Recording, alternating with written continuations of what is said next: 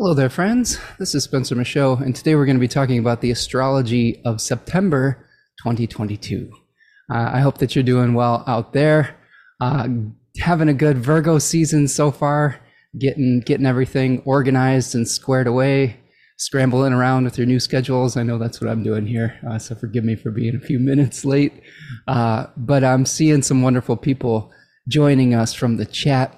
If you are new or if you are an old friend, please let me know that you're here and where you are joining me from.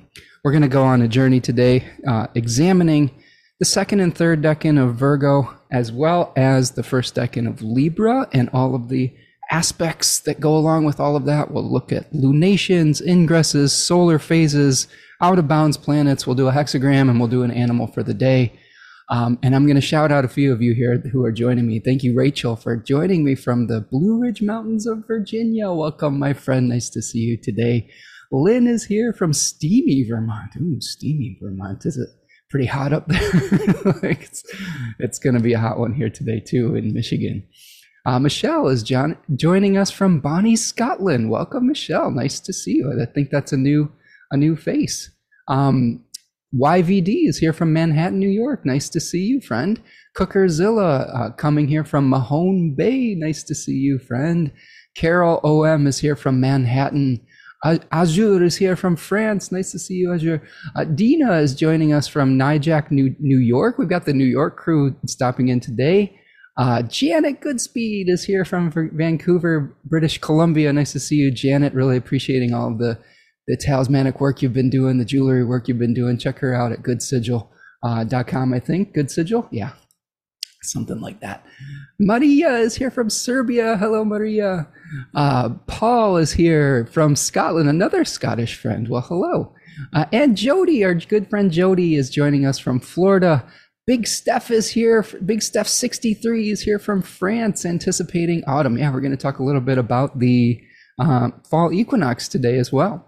So, and then Fionn is joining us from Ireland. Whoa, so many friends today. So exciting. Well, I am excited to be here with all of you. A couple announcements before we dive into the nitty gritty of all this here today. If you have not checked out the new moon in Virgo video that I put out last week, I highly recommend that. I had a very special guest, T. Susan Chang, who is the author of one of my favorite decan books, 36 Secrets, and other tarot books, Tarot Correspondences, Tarot Deciphered, Fortune's Wheelhouse podcast.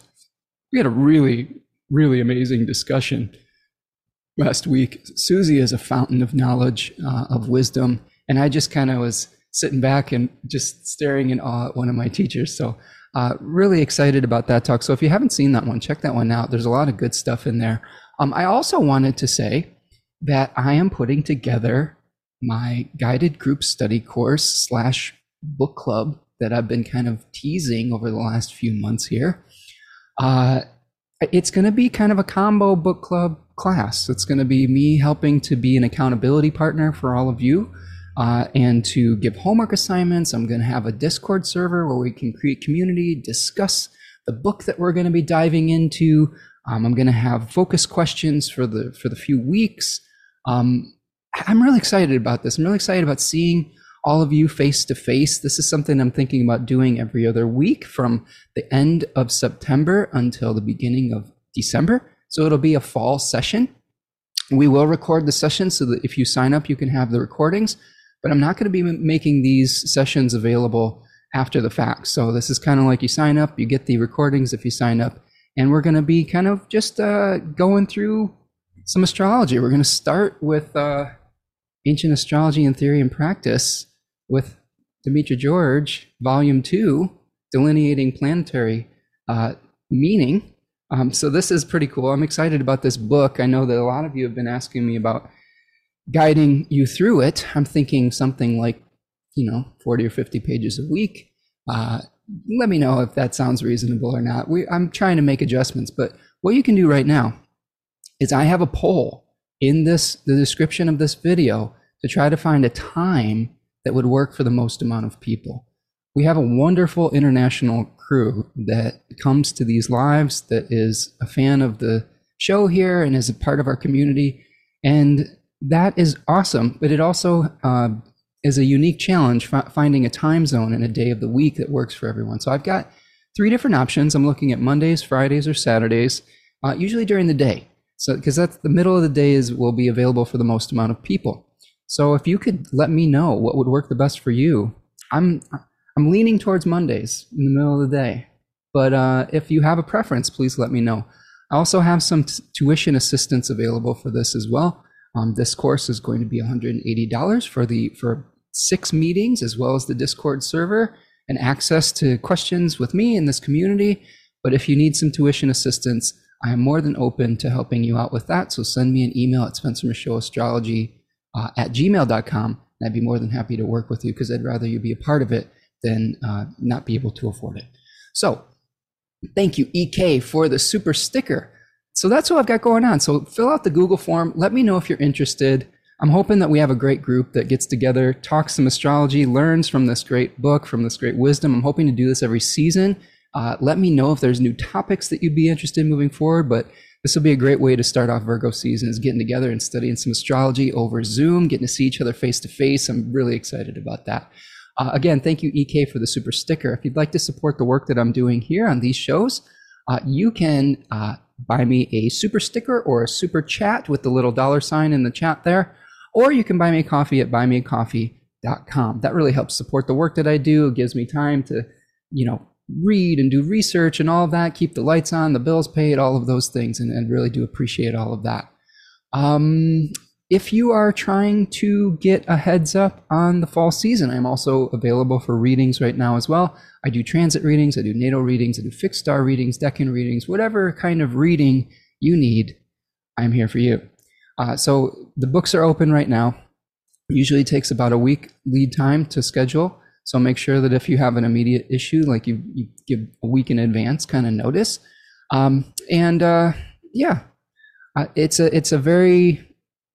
It's a conversation.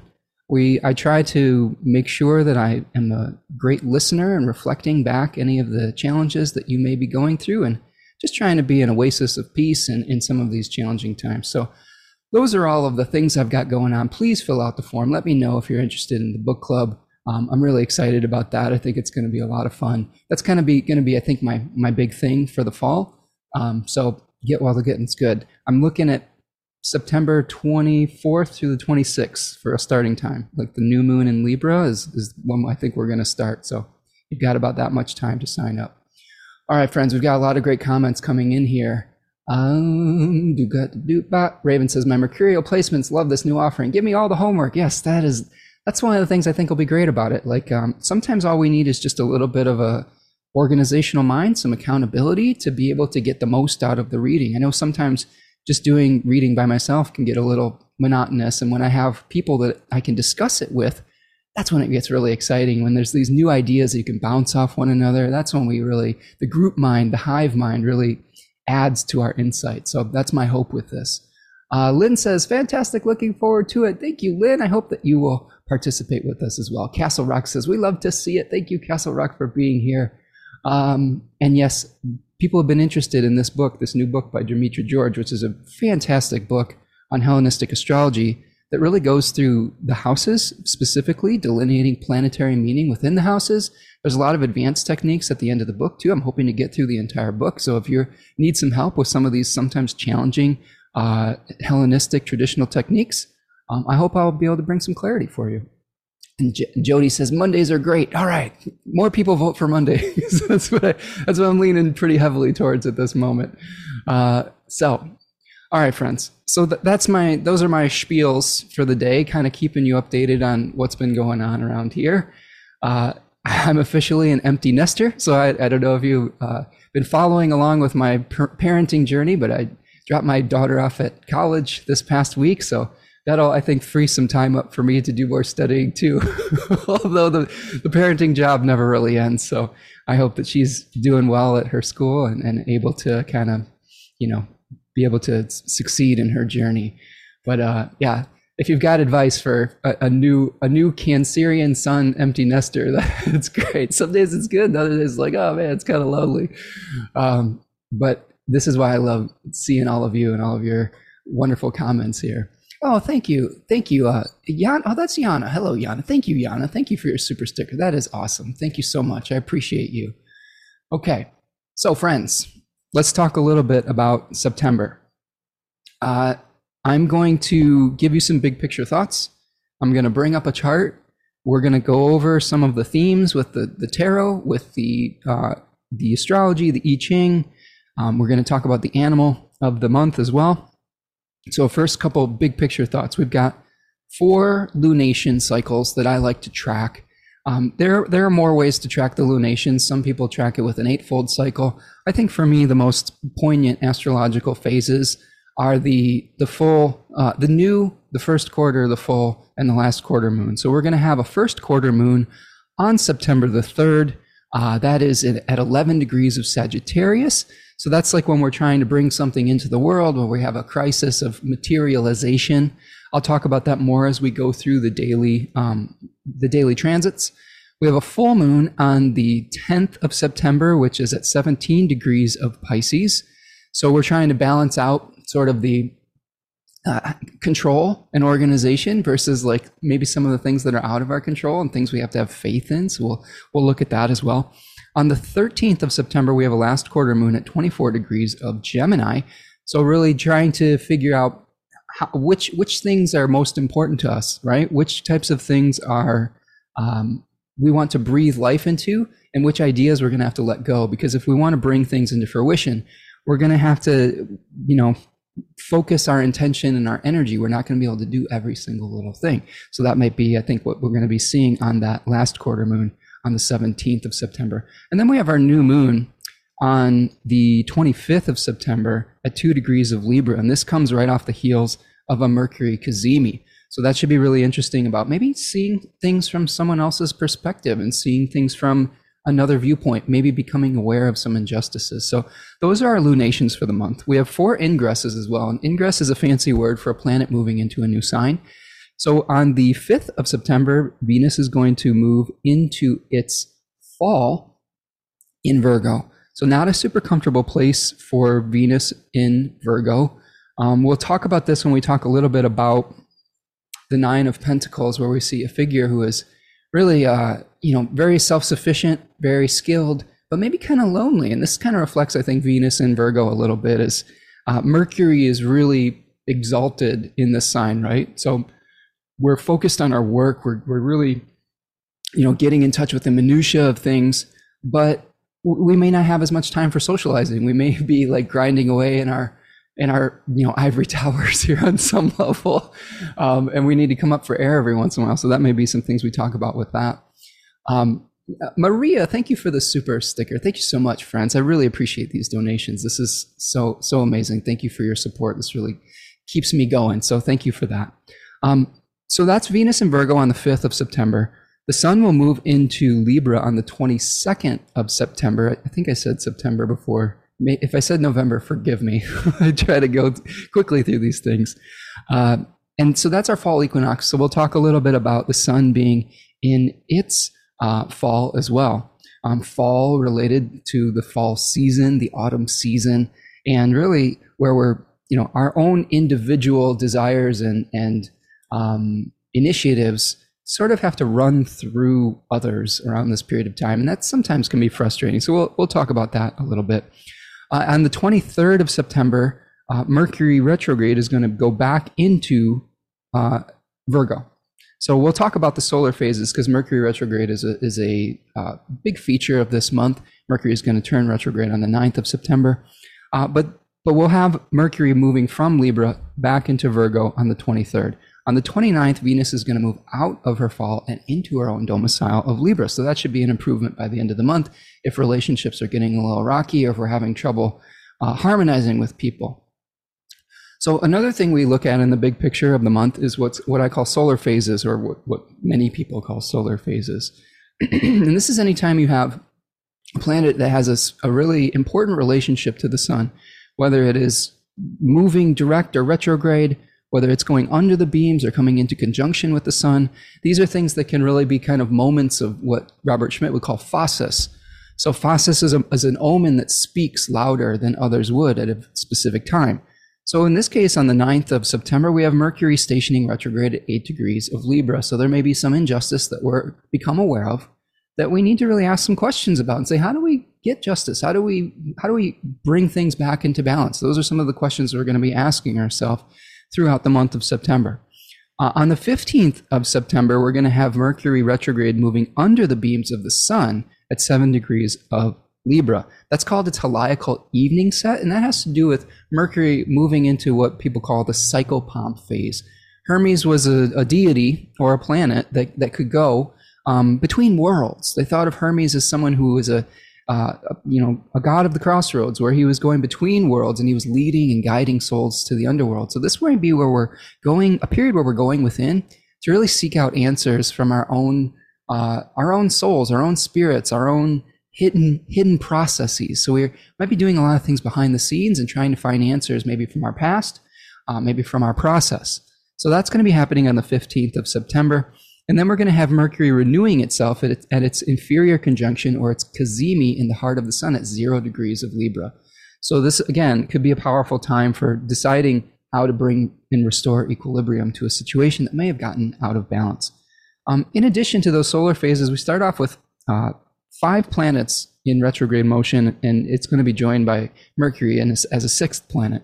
So Mercury eventually will go retrograde, but we start the month off with Jupiter, Saturn, and all of the 3 of the outer planets, Uranus, Neptune, and Pluto, in their retrograde phases. And it's not that uncommon, but it is kind of speak to the type of energy that we're experiencing right now, where this may be a review period where things are not necessarily moving forward quite as quickly as we would want to, because Mercury itself is going to be moving pretty slow as it comes into its inferior conjunction. It moves a lot faster in the superior phase, but it slows way down when it goes retrograde and comes into that inferior conjunction. So we may have to kind of slow down and think about what we really want to do moving forward. The out of bounds things is something that I've been looking more on the big picture thoughts. That is a time when a planet is outside of the normal declination path of the sun, or the normal distance the sun gets off of the ecliptic. So you can understand that by seeing a planet that is at either 23 degrees and 36 minutes or greater than that north or south of the path of the sun. So that's, if you're looking at your astrological program, they'll have a thing that says declination, okay? Or this is, I believe it's astrological longitude. So this is something where you can see whether it is outside of that distance or that number. And it's sort of like a planet that's kind of gone rogue or maverick. It's not really following the rules. And when the moon does this, our emotions get kind of a little wonky, maybe go to extremes. Our bodies may not be feeling the best that they normally would, or we go to extremes with the body, maybe work out a little too heavily or eat something crazy during this time. So this month we're going to see the moon go out of bounds from September the 3rd to September the 7th, and then September the 16th to the 21st. Moon is generally out of bounds only for about 4 days. So usually these are periods where you can get through a couple days that may be a little bit emotionally extreme, and things will settle down. I did want to just give you kind of a heads up. When Mars goes retrograde later in this year, at the end of October, it is going to be also out of bounds for many months. And we're going to have a number of planets. I think I counted, I was doing some research on this the other day, 3 or 4 planets all out of bounds besides the moon during the end of the year. So just kind of file that away, that many of the planets are going to kind of have their own agendas, and it may be look a little bit different than you're used to. Okay, so those are the big picture kind of thoughts I have for the month. The hexagram that we're going to be working with today is hexagram number 50, called the cauldron. So what are we cooking? What are we brewing up, right? And it's moving to sovereignty or great possession. So this is actually a great time to start cooking and kind of finding which ingredients to put into the cauldron that you want to mix up to create something so that you can have personal power and sovereignty moving forward. The animal that we have this month is the chickadee, which is a very adaptable, kind of an aerial daredevil on some level. They can fly in all these different directions. They're very social. They're great communicators. So think about that as we go through this these transits of the month as well. Okay, I'm going to take a look at the chat here for a second. Big Steph 3 says, dude, I've been an empty nester for 7 years now. I look and wonder how I raised my 2 wonderful daughters. I know I sometimes feel that same way, Big Steph. They've always been 2 steps ahead of me, though. Yeah, it is definitely a shift of energy. I love my daughter very much, and I drew a lot of purpose from helping her to grow and to succeed out into the world. But I will say that sometimes when you have a teenager or an older teenager in the house, sometimes they're ready to go and they want some freedom, and their emotions can be really loud. And that's the biggest thing I've noticed at being an empty nester is I can, as a very sensitive, empathic person, I can kind of feel my own feelings again, rather than constantly being bombarded by adolescent hormones and like their feelings. So that's kind of nice, but also I miss my daughter and stuff too. So it's a mixed bag. It really is. But I think it's just an adjustment period for those of you who have gone through this or maybe going through this in the future. It's just another phase in life. And once you get used to it, you kind of, you make adjustments and you add things in after things leave your life on some level. And it's not that bad. She's a mile down the road, so we still get to see each other. Jody says, Venus says mutual reception with Mercury at that time. Okay, so yes, a Mercury-Venus mutual reception. We'll take a look at that as we move forward in September as well. Good call, Jody. Castle Rock says mutual reception, but aversion. So people are pointing out the Mercury in Libra and Venus in Virgo mutual reception. And what that means, if you are new to that term, is that they are in each other's houses or domiciles. They are providing resources for one another, even though they may be in aversion to one another, where they can't actually witness by traditional aspect. So there's a secret line of communication between Venus and Mercury this month that will help us to hopefully navigate some of these waters that we're going to be swimming through. Okay, Paul says, I have 2 swifts outside my house at night feeding. Nice power animal to look up to. That's cool. Like chimney swifts. That's neat. I would say, if you follow me on Instagram, you'll see that I recently posted a video of a black squirrel that visited me on Saturn's Day. I was doing the Orphic hymn to Kronos, and right outside my window, all these animals. I live on the 2nd floor, so it's kind of rare for me to see all these animals, but they appear.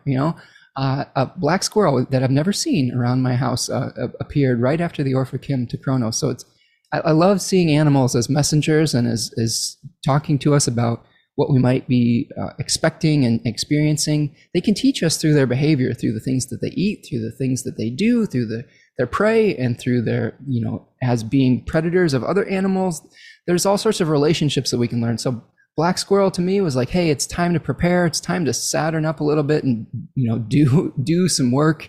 And you got to get serious about it. It's not time for playing like a squirrel might do. It's time for gathering all those walnuts and seeds and preparing for the winter. So that was the message I got from that. And everybody can interpret those messages slightly differently as well. Castle Rock says, interesting note that Saturn moves less than 1/5 of a degree in all of October. Yes, so Saturn is slowing down to turn direct in October as well, so that's a good call. Okay. Castle Rock says, I saw a black squirrel on my walk last week. First ever. Yeah, I've seen them every once in a while here in Michigan, but they're rare. They're not as common as the regular fox squirrel. So, and I've never seen one near my house. So that was something pretty incredible. Big Steph says, you mentioned Mars and Gemini. I heard float like a butterfly, sting like a bee. Yeah, we're going to have to deal with some challenges with that. I hope that all of you are doing okay with the Mars-Gemini square of the new moon. I've already had some friends that have gotten into some verbal jousting that has been a little painful. So I would really recommend to all of you to watch your words, watch the way that you speak to and about others, whether you think that they're listening or not. So sometimes people can overhear things and feelings can get hurt, and that can really be quite a challenge.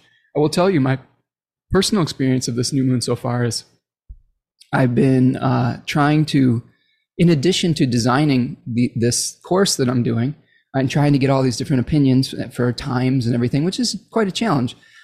There's a number of courses that I would like to take, many of which T. Susan Chang turned me on to. There's a couple tarot courses that she has going on. Check that out at Atlas Obscura, one that's starting in October. and then another called her Living Tarot course I've been interested in, as well as an Iliad and Odyssey course. It's like she like had was like a consultant for the Greek. I don't know if you heard her on my show. She just fluently busted out some Orphic hymns in the original ancient Greek, which was incredible. But trying to decide between all of those has been kind of like, oh, there's so many options that you have for learning, right? We want to do it all at once, but hopefully you'll join me for the Ancient Astrology and Theory and Practice guided group study course. But support Susan's work as well. She's amazing. I wouldn't be able to do the work that I do without her inspiration as well. So, okay. So that's been kind of my experience, like so many options. And how are we going to pare those options down to something where we can do it to the best of our ability? A lot of the times when we try to do too many things, we kind of cut corners. And I think that's probably part of the problem with this new moon as well, is if we get ourselves involved in too many things, we may not be able to do any of them very well. So something to consider as we move forward. Jody says, I actually saw white squirrels when I went to a yoga retreat. Oh, very cool. In North Carolina. Equally beautiful. Yeah. So getting in touch with the spiritual energy, the divine, that is very neat, Jody. That's a very cool experience. Anytime you see an albino or a white animal, that is a very special message from that animal in my experience. Sort of something that says, hey, pay attention to this. This is something that is divine, spiritually infused. Because we see regular animals out and about, and they are definitely messengers as well. But when you see a white one, that is an extra special message. Castle Rex has looked up, and they're literally 1 in a million. Wow. For the black squirrels, I think it looked up the symbolism, and it was like a little dark and ominous. Oh no, Castle Rock, tell me a little bit more about our black squirrel omen. Hopefully, it's not too bad. Michelle says, I have Venus and Virgo in the 12th and Mercury and Libra in the 1st, and the natal chart. Looking forward to the insights, and will hopefully come. Yes, I will try to do my best to bring some clarity, Michelle. Lisa is here. Welcome, Lisa. I hope you'll be able to join us for a book club. You're one of the people I've been thinking about with this in particular. Yeah, Mars in Gemini doesn't turn retrograde until next month, so we'll talk about that. But let's see. Okay, that's what I've got. I love talking with all of you. I'm going to get started with some of the chart stuff here. I'll take a few breaks every once in a while to check in on the chat. Make sure you put some questions in there if you have them. I'm totally cool with all of you answering them for each other as well, because everybody's so knowledgeable here. So let's start diving in. I'm going to talk a little bit about the decans, and then we'll get into the nitty-gritty of the transits. So we're going to start on the first 2 days of the month. We're going to start in Virgo 1. And this is kind of the Eight of Pentacles energy, where we're the first decan of Virgo, where we are trying to really gain the skills necessary to be able to infuse spirit or essence into matter to pass on a legacy to the next generation. So this may be where you're thinking about, what classes am I going to take? What groups am I going to join? What skills do I need? How do I get organized, right? So the first few, we're in that decan right now as I record this. So we have that until the end of the month in August. And then we're going to have the first couple months of September that are just about the process, right? T. Susan Chang talks about this decan as being related to the process. And then when we move to the second decan, we're creating the product, okay? So if we look at the screen, I'm going to pull the screen up here. So here is our chart. I've got a noon chart here, so we just get the basic vibe of a day. You can see, if we just look at the overall vibe here, there is the sun hanging out at about 9 degrees of Virgo. We've got that overcoming square from Mars, which is a condition of maltreatment, but it's separating at this point. We may be feeling this most acutely in the last couple of days. So if you've had some conflicts with people, and I've had a number of people in my life who have been experiencing conflicts, a lot of it just due to misunderstandings and assumptions, and sort of getting focused on semantics, which is, I always find those arguments a little frustrating, because sometimes it's just like, they're very process orientated misunderstandings and arguments, right? How we name something, how we want to do the process that we want to do something with. And we just were coming off of an opposition from Venus and Saturn as well in the last few days. So this isn't something that we've been dealing with. But in the beginning of September here, that aspect is separating. We're going to start kind of feeling a little bit of relief from the square from Mars to the Sun. Mercury is in Libra, and it is the host of the Sun. So it is an aversion to the Sun. So we may still have a little bit of confusion about what we're doing moving forward.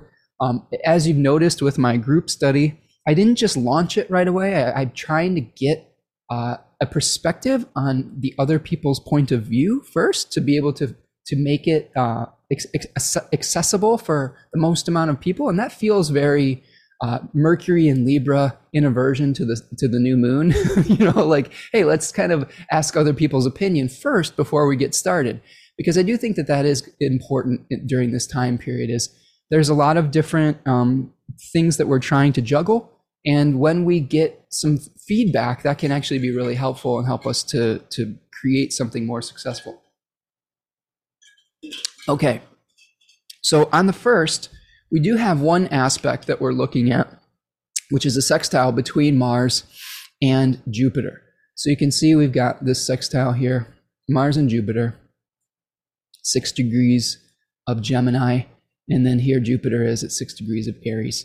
So this is something where we're exploring our options, and we are getting in touch with all of the possibilities and trying to figure out how to best create personal sovereignty. That first decan of Aries that Jupiter is in is sort of like which territory do we want to conquer? How do we want to build a world that best reflects our true, authentic self? So we may be exploring at the beginning of the month, still figuring this out as we go along. As we move forward to the 2nd of September, okay, I'll move this here.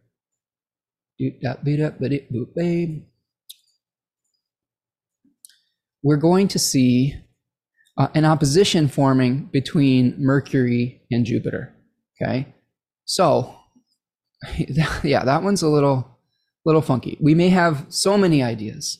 We may be trying to weigh the opinions of others and ask questions of others, but we have our own agenda that we're trying to enact as well.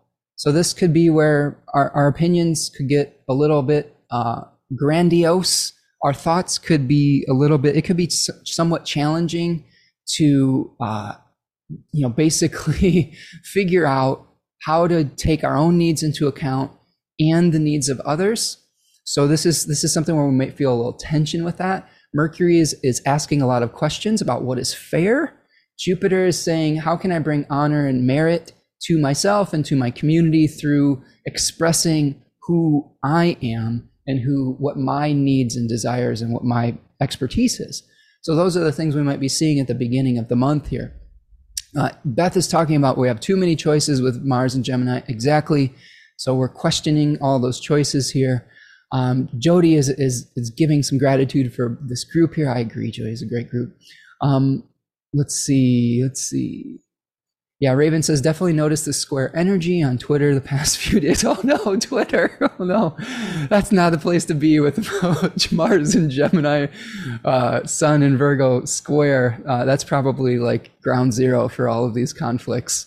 So much bickering. Yeah, I would agree. I just this is one of the reasons I'm slightly less active on Twitter than I am on like Instagram and things like that. I feel like Instagram is, I can just post my pictures of cat videos and tell people about my stuff and nature, and I don't have to like argue with people about stuff. On Twitter, yeah, I know that it's for some people and there's some great communities there, but it just feels to me like everyone has an opinion, and no matter what your opinion is, there's going to be someone that takes umbrage at it. So I kind of stay out of that as much as I can, although it is somewhat impossible to do completely.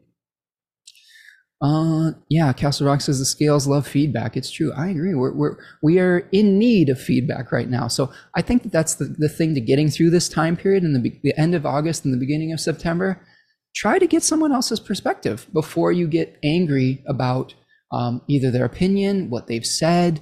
I've had some friends who have gotten really in a lot of arguments about, like I said, the naming of things.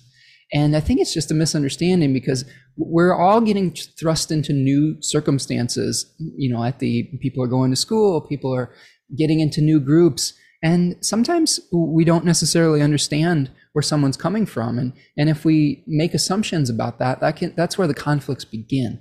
So I'm a big fan of asking questions, of easing into relationships, of lowering your defenses. I think that oftentimes we get defensive when people accuse us of things, or when we need to just really get more clarification. So that would be my advice at this beginning part here. Jody says Mercury opposing Jupiter on the 1st. Yes, we're getting to that here. Mercury in long conversation with a lot of planets right now in retrograde station approaches. Yes, Lynn says Instagram has been bombarded with promotions, suggested for you videos, which also feels like Mars and Gemini. Yeah. Instagram isn't a completely safe space either. The problem with that platform is that you have a lot of people impersonating, especially people in the divinatory community, astrological, tarot, and otherwise, and trying to scam people out of money. That is one public service announcement that probably should be reiterated. Myself and other astrologers and tarot readers most likely will never DM you or direct message you for a reading. And you can look out for people doing that by keywords as like, hey, beloved, or my love, or something like that. We don't really talk like that. I just felt your energy and that you needed a reading. That's kind of BS. So don't get scammed by that. I've had that happen to me once, and it was a real pain in the butt. Just be on your guard. I only book readings through my website, through my Acuity scheduling app. So those are the only ways that you'll be able to schedule a reading or sign up for a class for me. So I do talk to people in DMs. I have friends, and sometimes people like send me a message, and I'll be like, hey, that's cool. Thanks for the compliment. Thanks for liking my cat video. Oh, I love your cat video. So I'll have a conversation, but I'm not going to solicit people. Every once in a while, I will ask questions, but not a solicitation for money. So please be aware of that, especially as Mars goes through Gemini, and that there can be a lot of conflicts in those spheres. Let's see. Mars at 7 degrees is interacting with that opposition. More conflict opportunities. I may need to leave town. No, don't leave town, Beth. Just think twice before you talk or ask a lot of questions. Okay, yeah, Mars is kind of hanging out, sextiling that Jupiter and making a trine to Mercury. So again, it is going to play a part in that conversation. All right, so that is kind of the last aspect that we see in the first, when the sun is moving through the first decan of Virgo. So now when we get to the third, we're going to be seeing the sun moving into the second decan of Virgo. And I'm going to stop my share for just a second and just talk about that briefly. So we have the Nine of Pentacles card that is it's synchronized with this decan of Virgo. Okay, so this is a place where we are seeing a figure that is in a garden, in like a lush garden. She has a hawk or a falcon that has a blindfold on it. So this is representing something that is a trained force that could potentially weed the garden of inefficiencies. So this decan is called Hammer and Anvil by Austin Coppock. T. Susan Chang calls it Perfection Alone, because there's a lot of themes of solitude that we were talking about with this decan. It is a Venus-ruled face, but it's Venus in Virgo. Venus in its fall, right? Venus in a place that's not super comfortable with, where Venus likes to usually bring things together.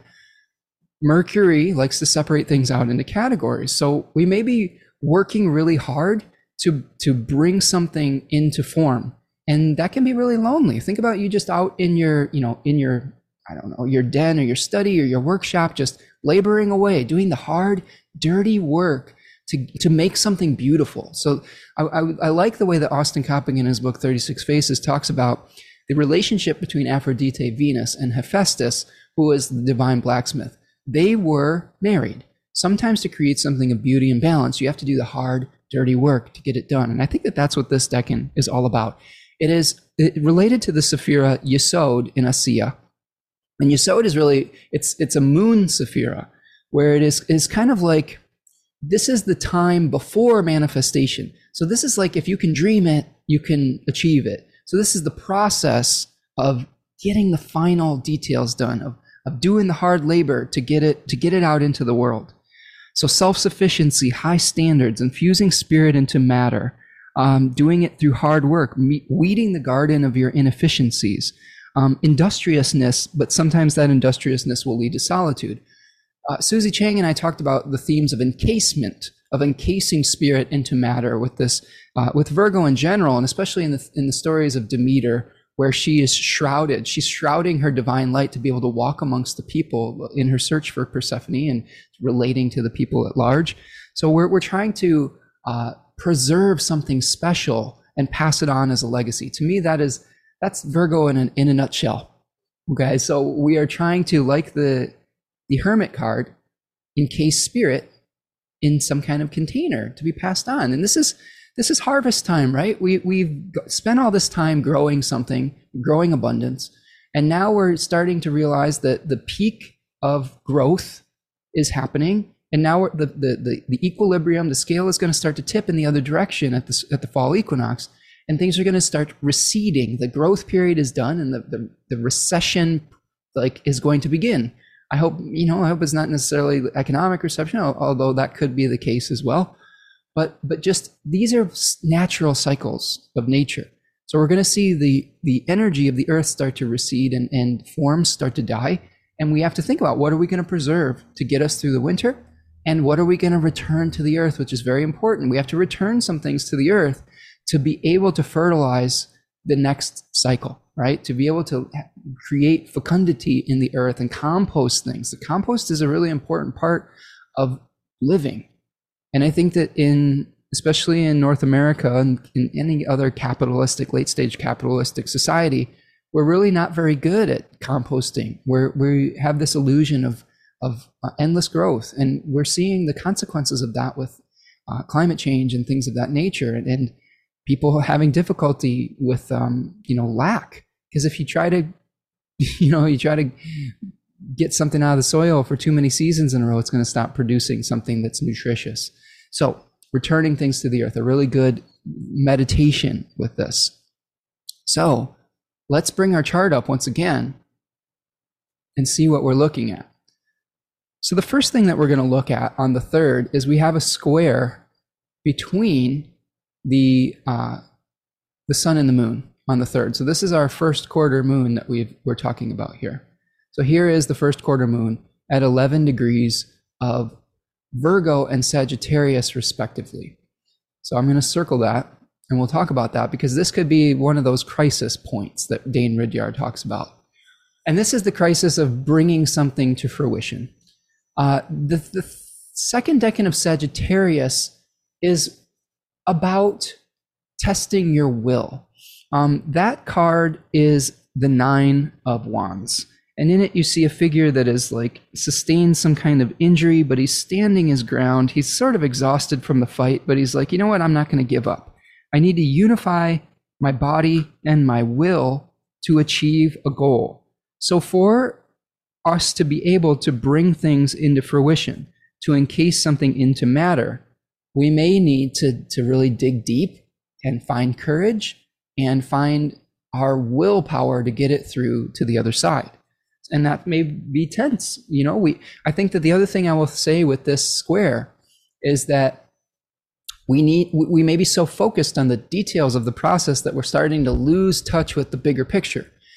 Jupiter ruled signs are all about the big picture. Mercury ruled signs are all about the minutia. So we may need to refocus on the big picture, on the goal, and then that will help us to find the right process, find the right skills, find the right procedure to make that goal happen. Okay, this is a huge reminder for myself as well, because having a Virgo stellium in the 2nd house, I get really fixated on the details and the process. And oftentimes, this is why I have to do this big picture thoughts at the beginning, because I want to see it all in context. I mean, I have 5 pages worth of notes for you today, and oftentimes I can get fixated on the little parts, and then we just have to see how it is all relating within the big picture of our life. It's very important. Okay, let's see. So that is our first quarter moon, and that moon is hosted by Jupiter. So there may also be some reevaluation of our own needs within the projects that we're working through as well. And it's okay to think about your own needs. Oftentimes, if we deny our own needs, that's when we start to feel resentment, you know? I think it is really important to understand someone else's perspective. That doesn't mean that you have to just completely bend over backwards for people. When something is balanced in equilibrium, it takes both people's needs into account. So you can understand someone else's perspective while also taking your own needs and perspective into account as well. Okay, I did want to give you a heads up that on September the 3rd, the moon will also be out of bounds. So this is one thing where we were talking about where our emotions might be feeling a little bit stressed. We may be feeling a little bit more, topsy-turvy than normal. I think this is a point in the process where we're working so hard that we're starting to get a little exhausted. We may push ourselves beyond our limits to get the project done. That's what I'm seeing with this first quarter moon, especially with the moon out of bounds. So my recommendation here is take care of your body, practice self-care, come up for air every once in a while. Go for a walk. If this is something that's really important when you're working hard on a detailed project. Sometimes you just have to take a break from it. Oftentimes, if we get stuck on one part of the process, we can really destroy what we're working on. I've told this story all the time. I was an artist as a young person, and I wanted it to be so perfect that I would just erase a hole in the paper and completely destroy what I was working on, or I would overwork it. If I was painting, I would overwork it. I would add too much, and I'd be just like, shit, I've done too much. And sometimes if I had just stepped away from it and then seen it instead of from an up close myopic point of view, if I'd taken a step back and saw the big picture, I would have probably been like, maybe this is okay. Maybe I need to move on to this other part.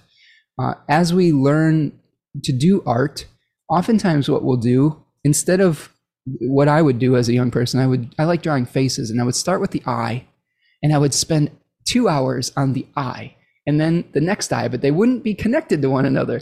So I had to learn to make a little outline, a little circle, and to line things up so that I had the big picture in mind before I started getting granular into the little details. So I think that's an important part of this particular phase of our solar lunar cycle. Okay, so that's the 3rd. When we move forward to the 5th, that's when we see Venus moving into Virgo. So and Jody's pointing out that the days leading up to this transition, we have Venus at the anaretic degree at 29 degrees of Leo, which it's kind of intensifies the planet a little bit. And I'd love to hear more about your research with that anaretic degree, Jody. But that's something that, astrologers point out is we'll feel the energy of that planet a little bit more intensely before the shift, because it's in flux, right? So something to do more research on for sure, but that is a good point. We may get a sense of relief after Venus moves off of that anaretic degree and into Virgo, and onto the fixed star Regulus. So Regulus is the heart of the lion, but it has since precessed over the course of time into Virgo. And this fixed star grants power, it grants fame, authority, but I think the transition to Virgo speaks to the real royalty now is being skilled and developing skills and producing something practical. So Venus on Regulus may help us to receive help in that regard as well. Venus in Virgo is really interesting to me. I've noticed when Venus has moved into Virgo, I start to get very critical of my own appearance. And I wonder if those of you who have this natally or have experienced this as well. I think everybody on some level either has a certain level of liking certain parts of themselves and not liking certain parts of themselves that they see in the mirror. And I just notice whenever Venus is in Virgo, I'm just like, I can see my little crow's feet on my eyes, or, oh man, my hair's getting thin. All these things about aging, these things about impending decay. And I think that this placement also, I think I've seen a lot of famous people that get really addicted to like plastic surgery and things like that, where they're trying to preserve their youth through what they see as perfecting themselves, and it can really go awry. And I remember, I'll be vulnerable here and tell you a story about Venus and Virgo. When Venus was in the third decan of Virgo a few years ago, I was getting really antsy about seeing my hair start to thin a little bit. I'm a Leo rising, so forgive me for a little bit of vanity around my hair. And I started making this I'm really, I'm not a fan of like getting some prescription for it. I was like, oh, let me try to do something natural. And I made this, I found this recipe for this crazy hair oil that had like saw palmetto and turmeric and all these oils in it that I would have to apply to my hair like twice a day or something like that. And it was full of turmeric. So if you know anything about turmeric, it stains yellow. And I was just like, there's no fucking way I can do this every day, having this yellow shit in my hair just to preserve like whatever hair I have left here. This is insane.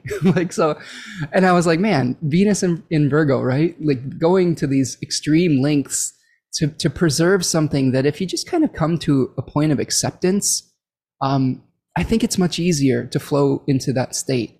I also tell a story with Venus and Virgo about for example, if you're a chef or if your partner's a chef and they're in the flow state, which would be Venus in its exaltation. Like they're not really following the recipe. They're just throwing a little bit of this and a little bit of that into the pot, and they're just really in the moment. And then you come in with your Venus and Virgo and you say, are you following the recipe? Did you use this much? Did you measure this? And you get them completely out of the flow state.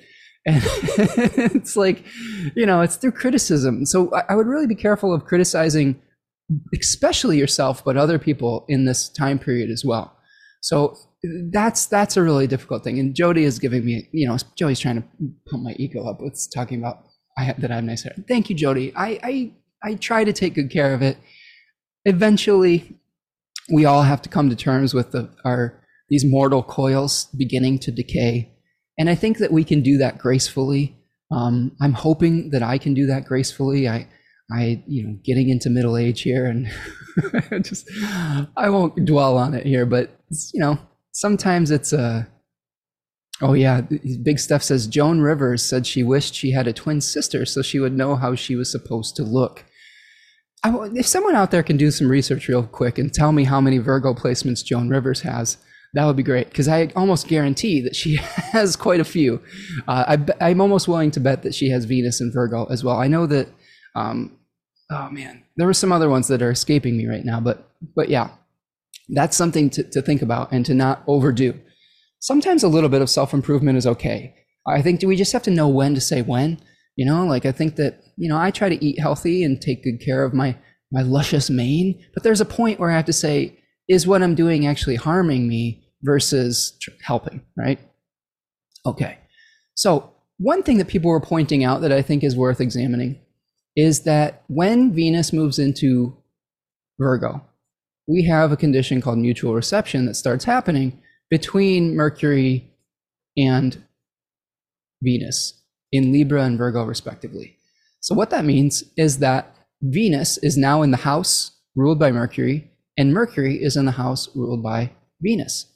So they have a secret line of communication to one another. I've heard this described as you're spending the night at a friend's house, but they don't really know that you're there when a planet is in aversion to another. Now, in this case, this may be a friend that you know pretty well, and maybe you've been in the house, so you kind of know where stuff is, and it's still a mutually beneficial relationship. You still don't have direct communication with the neighbor, but you have a pretty good idea where stuff is. You know them pretty well. They're cool with you. You're cool with them. And maybe you're exchanging vacation homes or something for a day. I don't know. Does anybody have vacation homes anymore? I don't. But, I'm just trying to find an example. Okay. So, all right. So it's something where we're trying to find out other people's perspective, and that's going to help us to harmonize the skills that we need to move forward with our life. We have somebody, Castle is saying Joan Rivers has Mercury and Virgo stellium. I know, of course she does, right?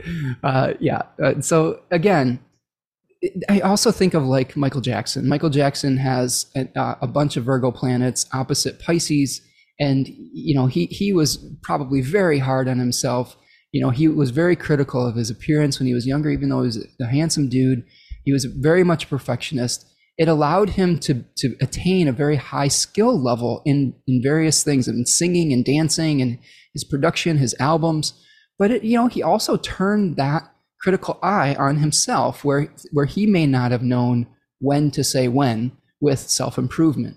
So again, these are cautionary tales, right? All right.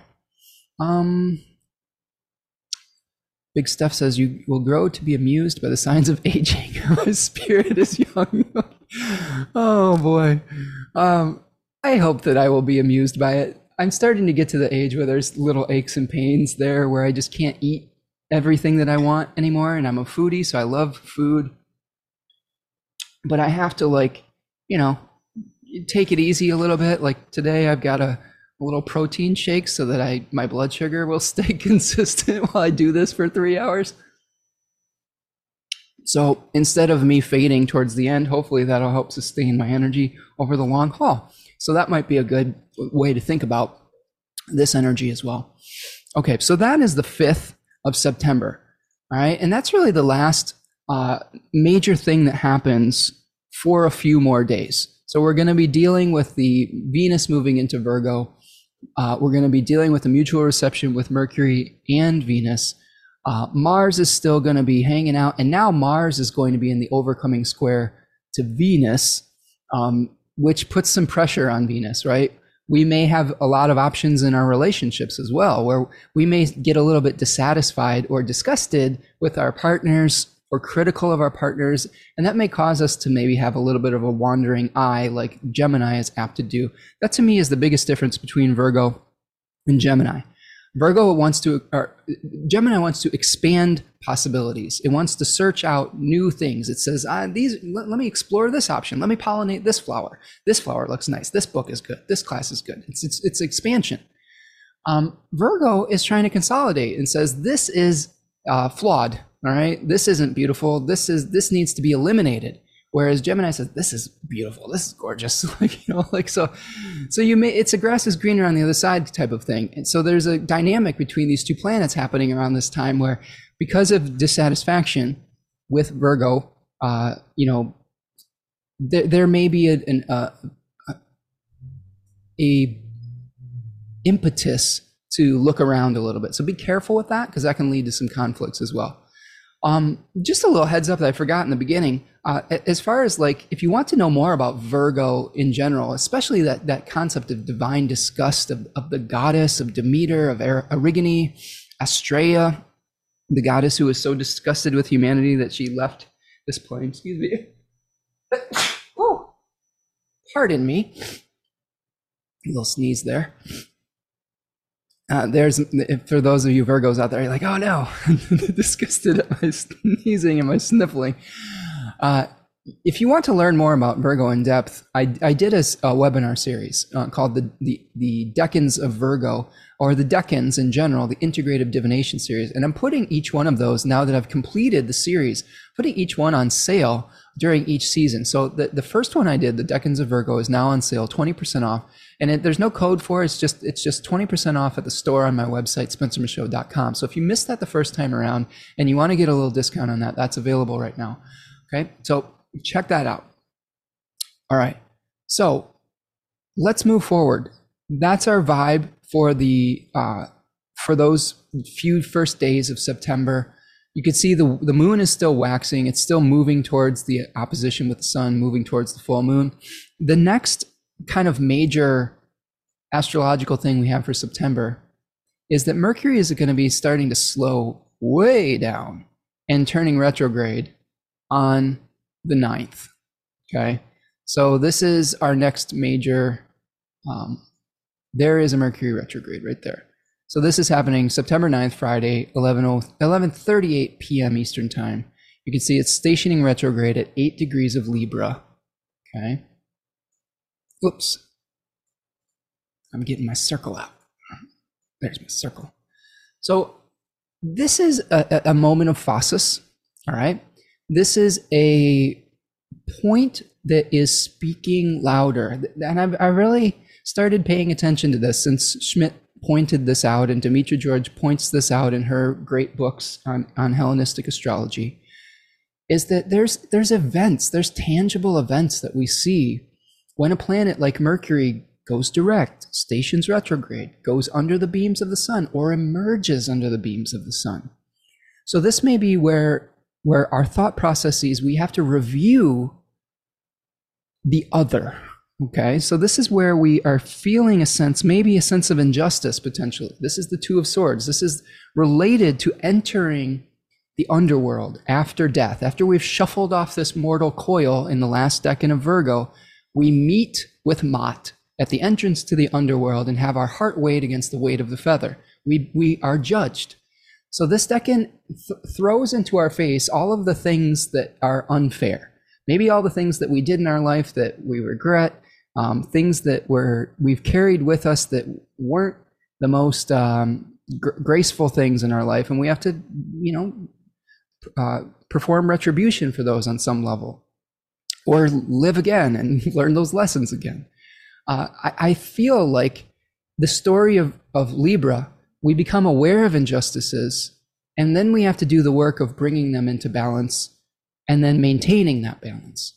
So this decan has a spirit associated with it called the Uranes, and those are the like monstrous, like harpy-like creatures that were called upon or prayed to when someone who got away with an injustice, when someone wants to punish them.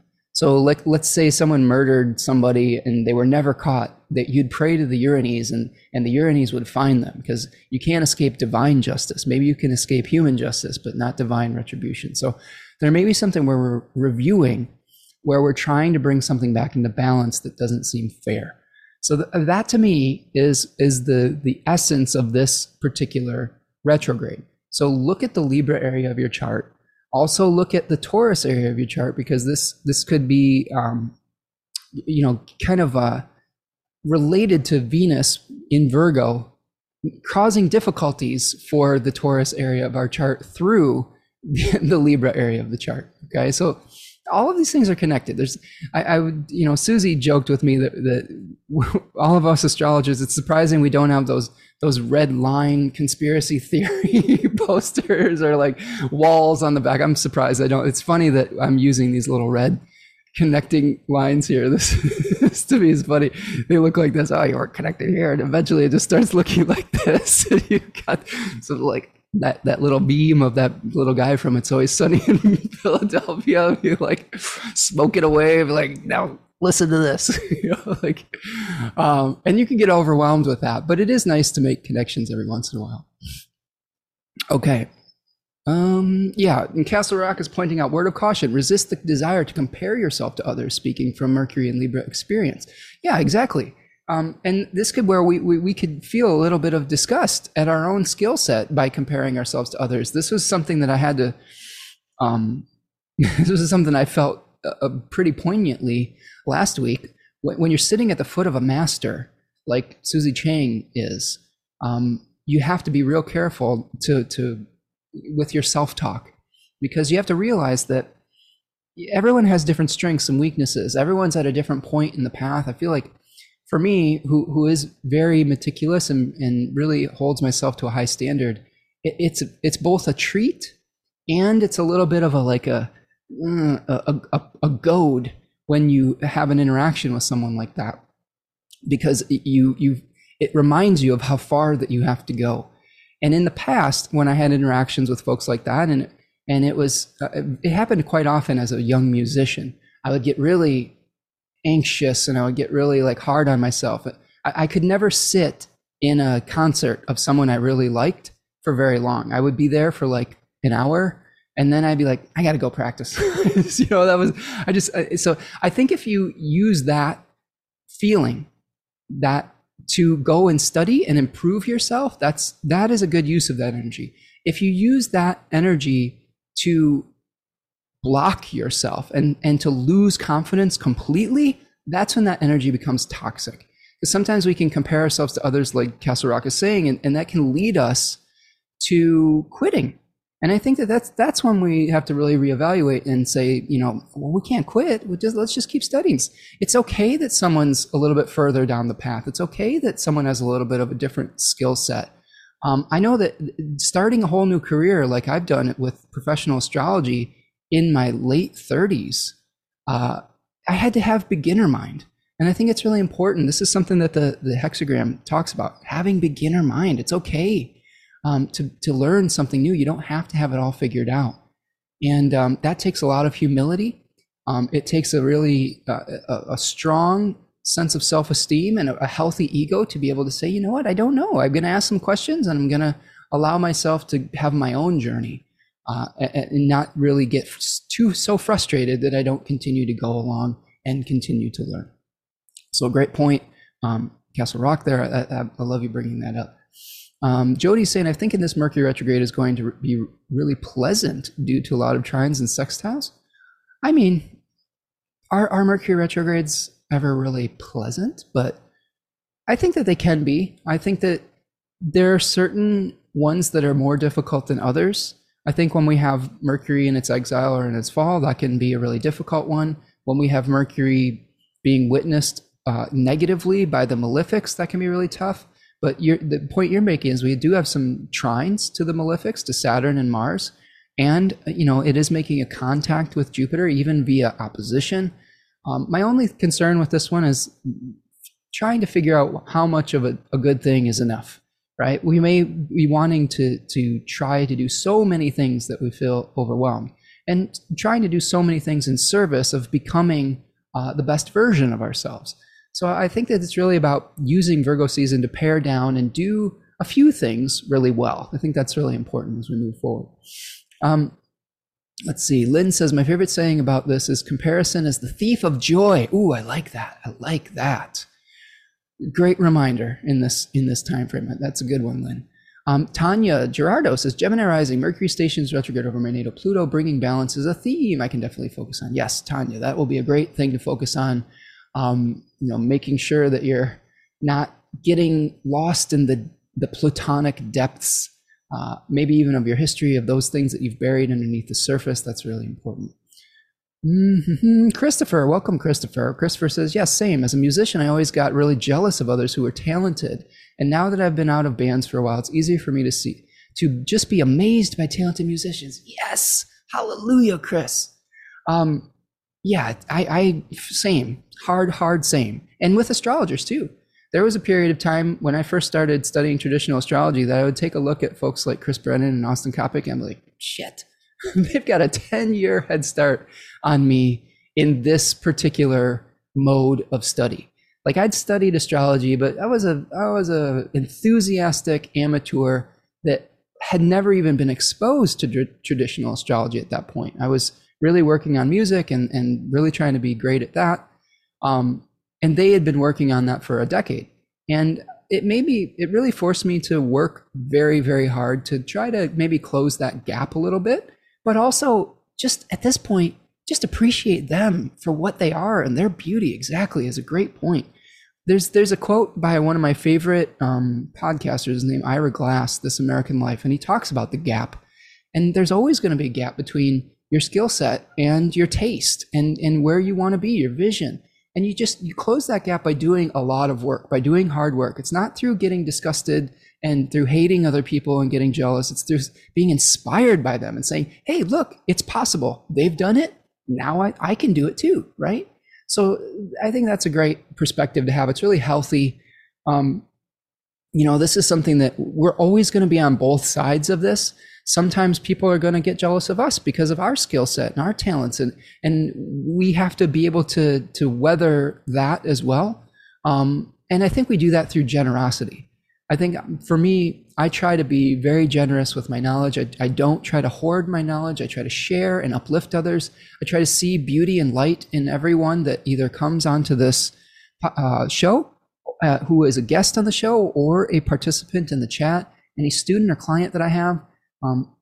If you can uplift others with your light and with your study, that's really, to me, that's what it's all about. So that's something to consider. We make ourselves better so we can serve others better. Okay. I'm looking through the chat here. So many great comments. You all are awesome. You're such a great community. I love all of you so much. Okay. Raven says, competing with others makes you bitter. Competing with yourself makes you better. Yeah, bitter versus better. I like it. So be better, not bitter. That's a good tongue twister for a mercurial season. Okay, friends, let's keep going. So that happens on September the 9th, Mercury stationing retrograde. Let's talk just briefly about Mercury as psychopomp, right? So this is something that I have talked with a good friend, Gary Caton, who's another one of those like people who is just an expert in his specific area of expertise, which is Mercury and its cycles. And he got me real hip to Mercury as psychopomp. When Mercury is within 15 degrees of the sun, and other people will argue with what the degree is, and you can use whatever works for you. To me, I use the extended beams of the sun. When Mercury is both retrograde and under the beams of the sun, his opinion is that Mercury is going on its psychopomp journey. And that means that Mercury is entering into the underworld. And Mercury is one of, the only gods or deities that can move between the land of the living and the dead. And as T. Susan Chang and I were talking about, he has the caduceus, which is like his all-access pass, his staff that allows him to go and move between worlds. So this is a time to go internally. It's time to review something that is given, maybe taken back, is another thing that we see in traditional astrology. Maybe there's a relationship that you're trying to cultivate and there's some hiccups with it. You're reviewing that relationship. You're reviewing a partnership and asking some questions and asking what is fair and what needs to happen to move forward. So eventually Mercury is going to be renewed into the heart of the sun. This is an old Mercury. Dane Ridyar also had something where he talks about, I believe, an Epimethean Mercury, one who benefits from hindsight. So this is a great time to review the things that you've been doing, review your partnerships, review your justices or injustices that you're experiencing in your life, and eventually they will meet at the Cazimi at the very early degrees of Libra at the end of the month. Okay, so that's something to consider. The other thing about Mercury when it's in this phase is that it is going very slow. That means that you should slow down. You don't have to fire off your opinion or your project or whatever it is. You don't have to do it quickly. It's a time for slowing down, checking things twice, checking the details, because you'll save yourself a lot of hassle if you review things, measure twice, cut once, right? I told my lovely daughter as she was getting things for her dorm off of Amazon. I hate that we have to shop like this, but we were trying to be safe with COVID and do more online shopping and things like that. My advice for her was measure twice, order once, because she ended up ordering some things that just didn't fit her dorm room because she didn't actually look at how big they were. She ordered some shelves that she thought were huge, but were actually like tiny little shelves. So it's a good lesson. Measure twice, order once, measure twice, cut once. So that's going to save you a lot of hassle during this retrograde period. Okay, let's talk a little bit about what this is also leading up to, which is the full moon. Okay, so this is the full moon that's going to be happening on September the 10th. And I will have another guest hopefully for this, or I will go solo with that. I'll see what all happens around that period of time. It's been a lot going on. Trying to juggle a lot of things. Scheduling guests is a full-time job in and of itself. But I will say, for those of you who are wondering how Susie Chang got to be on the show, I'm going to credit the Venus-Jupiter trine. I just had a whim on that day while reading her book that I usually try to find people that have connections with the lunation, and she has first decan Virgo sun, which is perfect for this first decan Virgo new moon. And I was like, I should just reach out to her. I don't know her. I don't have any like special insight, but I just got on her website, asked her, and she's like, you caught me at a great time. And I was like, oh, Venus Jupiter trine, it was over my first and ninth house. So getting a connection with a favorite teacher. So sometimes you just have to try something. Sometimes it works out and sometimes it doesn't. And you never know what will happen. That's why throwing your hat into the ring is a good thing. Okay, hey, Future Past Astrology is here, and Rachel is here. Hello, Rachel. Jupiter, Future Past says Jupiter and Aries, they're opposing Mercury. It seems that there might be an interesting balance of assertion versus diplomacy around the time. Absolutely. Yes, we're talking about our own personal needs and being able to sever from the community to do our own thing versus taking other people's needs into account. Definitely going to be a theme over the beginning of this month. Yeah, we've got some Castlerock's talking about meal planning for September, running into what do you want for dinner? I don't know. What do you want? I don't care. Whatever is fine. Yes, that is not really saying our own needs can lead to an inefficient process, right? Okay. Yeah, Janet says, so cool. I'm glad that it worked out. I am too, Janet. I'm glad that you were able to join us too. I'm glad it worked out that you were able to be a partner on this show as well. I really enjoyed our talk as well. And man, you do great work with your jewelry. I hope someday. I saw your Cancer 2 talismanic work with the 3 of Cups stuff, and I was like, ooh, I might need to. There's some secret store that you have, right? I might need to reach out for something like that. Maybe we'll figure something out with that. But anyway, let's talk about this full moon. We're seeing the full moon on September the 10th, 2022 at about 6 a.m. Eastern time, at 17 degrees of Virgo and Pisces respectively. Venus is hanging out with the sun. Neptune is hanging out with the moon. And we still have Mars T-squaring that lunation. So Mars is still in the conversation, in the equation. The sun and the moon are going to be separating from a square with that, but it's still an issue. Oh yes, Janet says, let me know, we can work out a trade. Yes, let's trade. Definitely. I'm into it. Yes.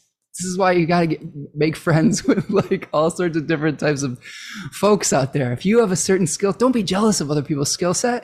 Make friends with them, and then you can have a great bartering relationship. Like, do your thing, get great at the thing that you do, and then you have currency. That's great.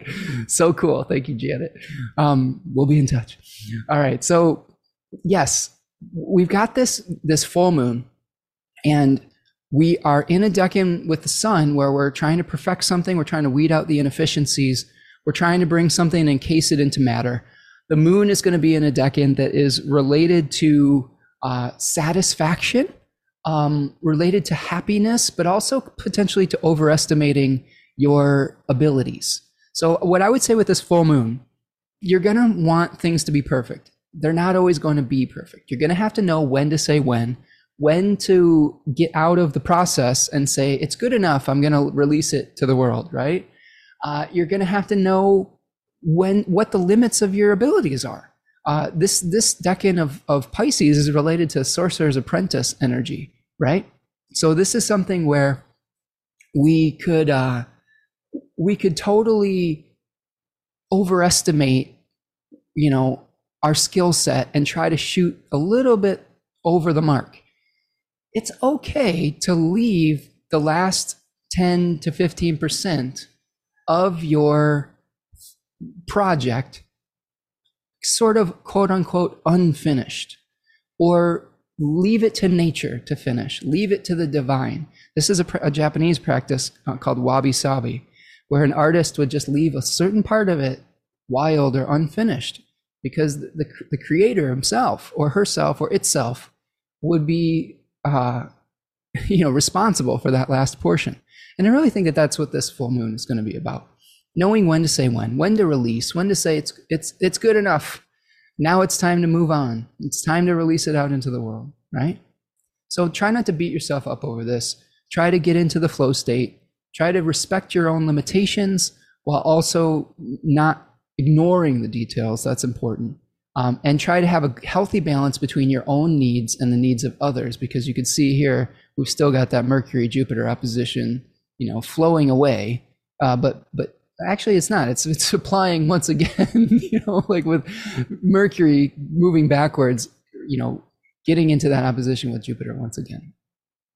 Okay. That's the full moon. The day after that, And we'll also be feeling this during the full moon. But the day after, the sun is going to be making and perfecting a trine to Uranus. So in addition to everything I just said about that full moon, try to do something in a new way. Try to utilize your resources in a way that you may not have done before. This is another thing that we see in the hexagram that I'll talk about at the end of the show. Sometimes you have to use unorthodox methods to get your project over the finish line. Sometimes you have to go outside of your comfort zone a little bit. Sometimes you have to embrace a new method. Human beings are creatures of habit. We like to know what's going to happen next most of the time, or at least I do. And yes, a little bit of surprises are good, but most of the time, most people are not super thrilled with having unpredictability in their life. In this case, though, we have to review Uranus moving retrograde, how we are instituting new rhythms, new routines, new uses of our resources, okay? All of these things that are asking us to review how we are initiating some kind of new insight or flash of awareness or, celestial fire that has been given to us by the gods. This is a theme related to Prometheus, right? Richard Tarnas talks about Uranus, potato, related to the story of Prometheus, and even suffering for the gift of fire that was given to humanity. So there may be some suffering involved with trying to institute a new way of doing things. I personally believe that retrograde Uranus is talking to more global themes about how we utilize our resources. I could maybe think about this related to how we're dealing with climate change, how we're dealing with fair distribution of resources, how we're thinking about how we grow our food, how we obtain our energy. All of those things are up for review right now because we're facing crisis. We're facing, wildfire. We're facing drought. We're facing, land formation changes by melting ice and by rising sea tide levels. It's time for action, and it's not time for doing it the way that we've always done it. And I think that this is going to be true in our own personal lives as well. The same day that the sun is trining Uranus in an earth sign, so a new material process, the moon's going to be hanging out with and making a conjunction with Jupiter. So this is, again, a great way to do it a new way and do it your way. Maybe your way is different than someone else's, and that's okay. It's okay to innovate a little bit. Okay. All right. Looking through the chat here. All right. Yeah. Chris says, this full moon is on my lot of spirit. I've been trying to keep a thorough dream journal for the rich and new perspective. God, I love Pisces. Yes. I love dream journals. I love journals of any kind. When I was talking to Susie Chang last week, I realized that even though I am a fairly anal retentive Virgo stellium with Jupiter, Saturn, and Mars in Virgo, a true Virgo sun takes things to a whole new level sometimes. She was talking about all the spreadsheets she has about what she's eaten for dinner for the last 15 years. And that was awesome. I guess you got to have data, and I think one of the reasons she has such great books is that she's able to have all these reams and reams of data and make connections between different correlations, right? And I think that that's something that I would highly recommend if you want to become a student of the divine, of divination. Keep some records. I personally keep a journal that I write every morning. I write all the aspects that I'm having in the margins. I write down my tarot cards of the day, my animal of the day, etc., the I Ching thing, so that if I think about what was going on in that period of time in my life and connect it to those things in my life, I could see what the symbols are trying to direct me towards. And that's a really great exercise. Okay, so something to keep in mind.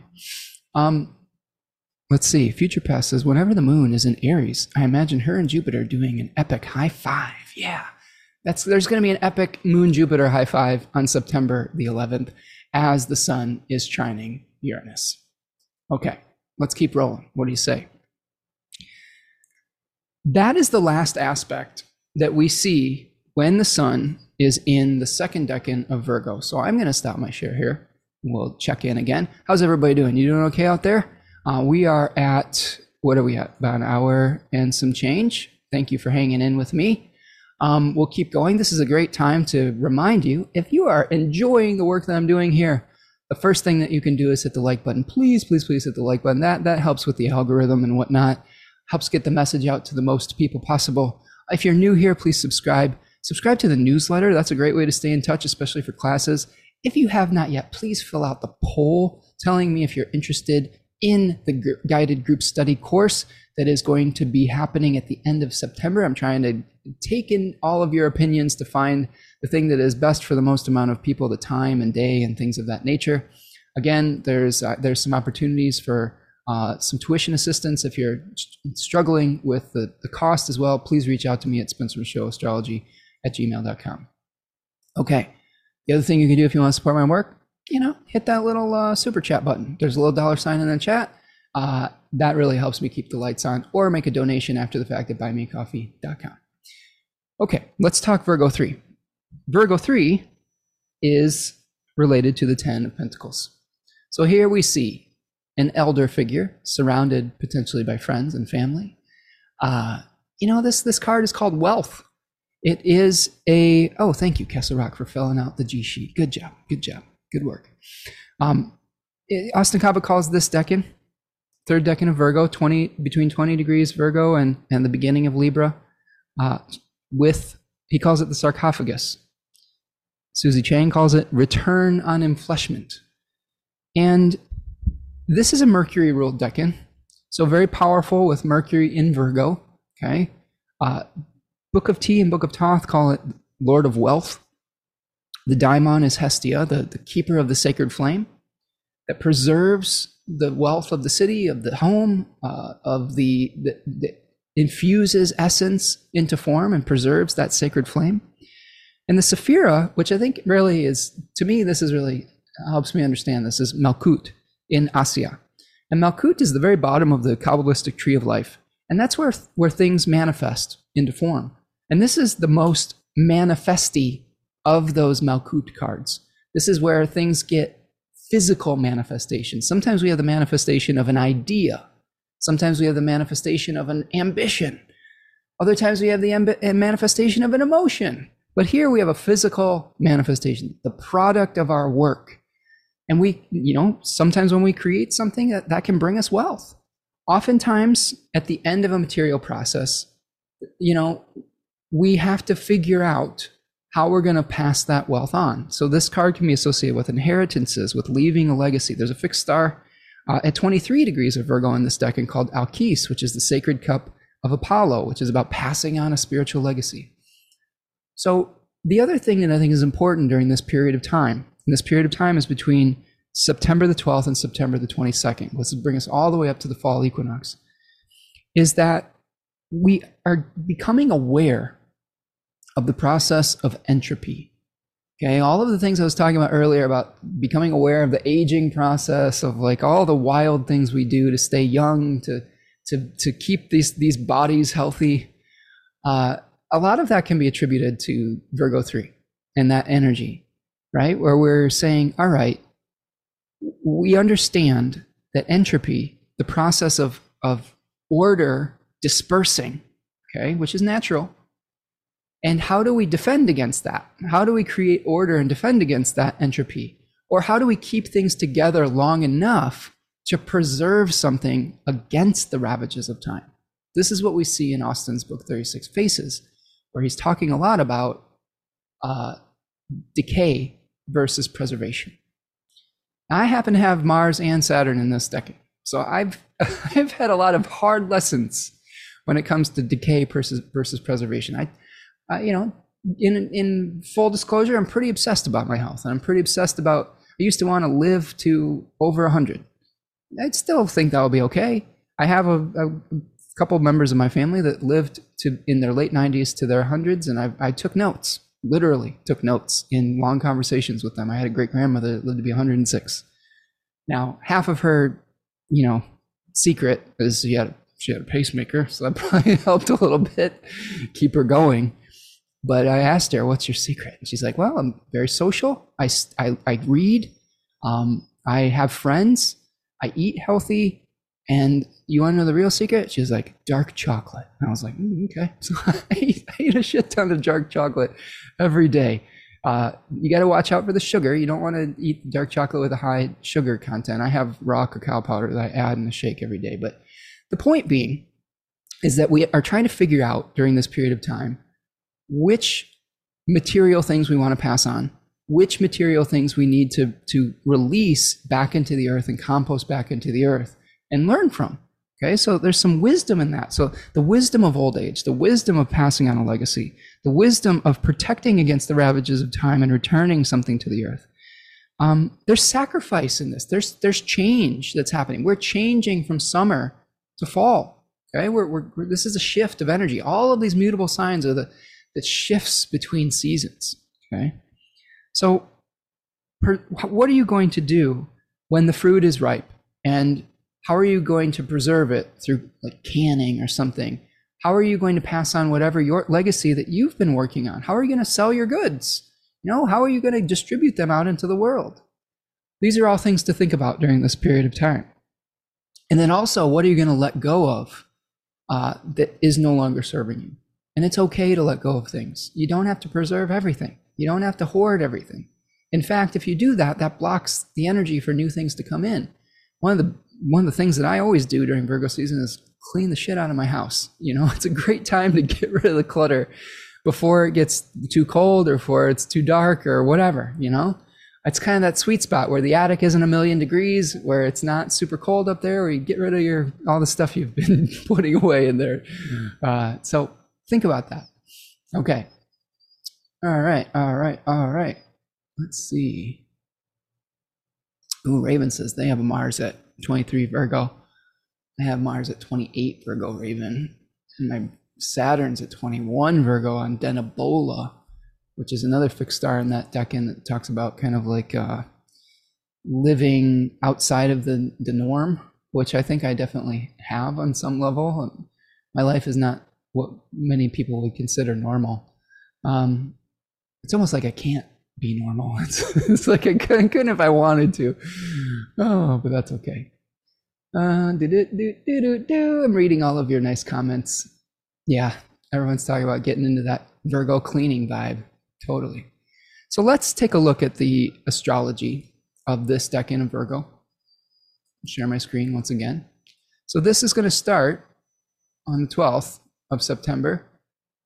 And the first kind of thing that we're experiencing at this decan is Mercury getting ready to head under the beams of the sun on the 15th.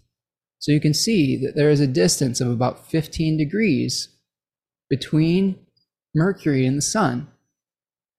And again, some people will have a different arc of separation, and that's okay.